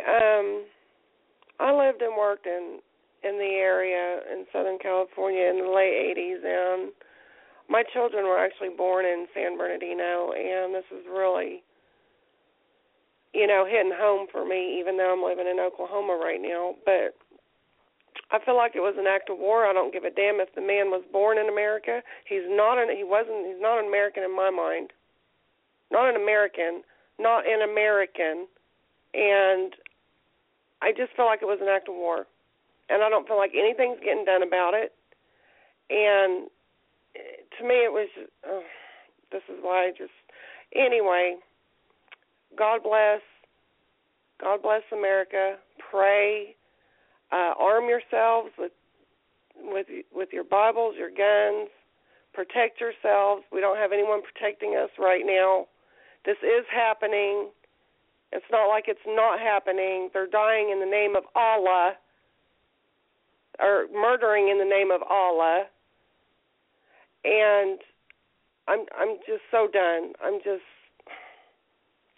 I'm frustrated. Like I said, I'm pissed earlier. And anyway, pray for our men and women in uniform who are out there doing what they can in protecting us and our freedoms so that we can sleep in peace at night. And we're going to have to, I think, help them in our homeland. You can't deny it when it's happening. It's already. And I keep hearing people say, "Well, they're going to be coming here. If we don't fight them over there, they're going to be coming here." They're already here. They're here. But anyway, I'll leave it with that. And I do believe, Robert, and I believe in God, and I trust in God, and I know in the end we will be victorious. But the thing about believing in God is you also know there's a Satan. There is evil. Call it what it is. We don't have anyone, our leadership is not calling it what it is right now. Okay, that's my comments. And the thing is, God is good. God, He's going to be victorious over all of this.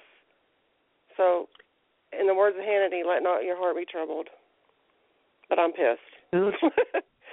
So I appreciate it, Ollie. It's good to hear you back on the show. Go ahead, Cindy. Okay, well, I wrote about this on my Facebook page back on December 10th. Jeb Bush, on December 3rd, was interviewed by Bret Baier. And Bret Baier asked him if staying in the race means that the vote is split on the non-Trump candidate. Are you okay with Trump being the nominee for your party? Bush's answer to him was, and I'll quote it, Donald Trump will not be the nominee of this party. I feel totally confident in the judgment of the voters, Republican primary voters.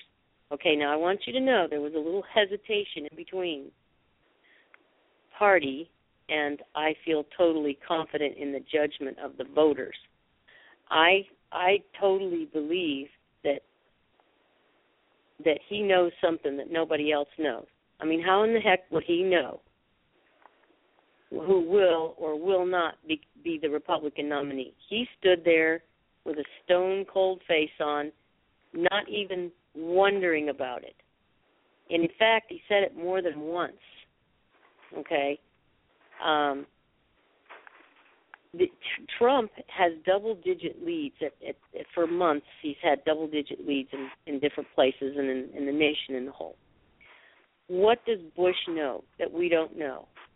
What scheme have they got that would topple Trump? Okay, this strategy, does it have something to do with Cruz? Well, then on the very next, let's see, I don't know how many days it was later. Then we find out what Jeb meant. They started talking about a brokered convention. Well, guess what? If we get a brokered convention, the way the elite want to run it, and you know how they ran it last time in 2012. You know how they ran that convention like with an iron fist. So you don't know. Yeah, and I hate to cut you short because we only literally have a few minutes left, Cindy, because that could bring us into a whole new hour, and maybe that'll be part of what we talk about next week, because we are going to be talking more about the elections, more about current events. So, folks, join us for next Wednesday. For that, it is going to be the Wednesday before Christmas. But we still will be on because I don't think Christmas Eve is the next day, so we will be. So let's go ahead and bring it over to you, Kelly, for your final thoughts. And, it'd be ironic if they try to get a brokered convention this year when it would have behooved the country if they would have been so open to a brokered convention in 2012. Go ahead, Kelly. And literally 1 minute because then I have to close things out because we're about to get shut off. I'm very happy with the American people because there's good candidates coming, some asterisks by others, but Rand Paul, Ted Cruz, Ben Carson, Donald Trump, what's his name? Another one, but he's way down low.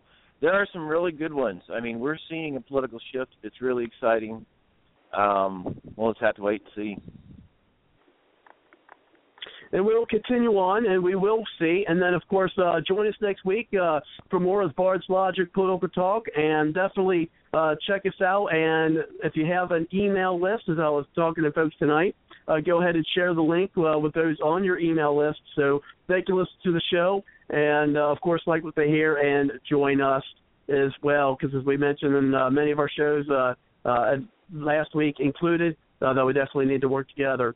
We're probably going to get shut off soon. So I'm going to end the night as I do every night, and that is with at least a little bit of the song you'll hear from Aubrey Ashburn. And you can hear more of her music by going to www.aubreyashburn.com. So take care, folks. Thanks for the great show, and we'll see you next time. Good night. Good night. Good night, Robert. Thanks for everything. Night. You're welcome. Night.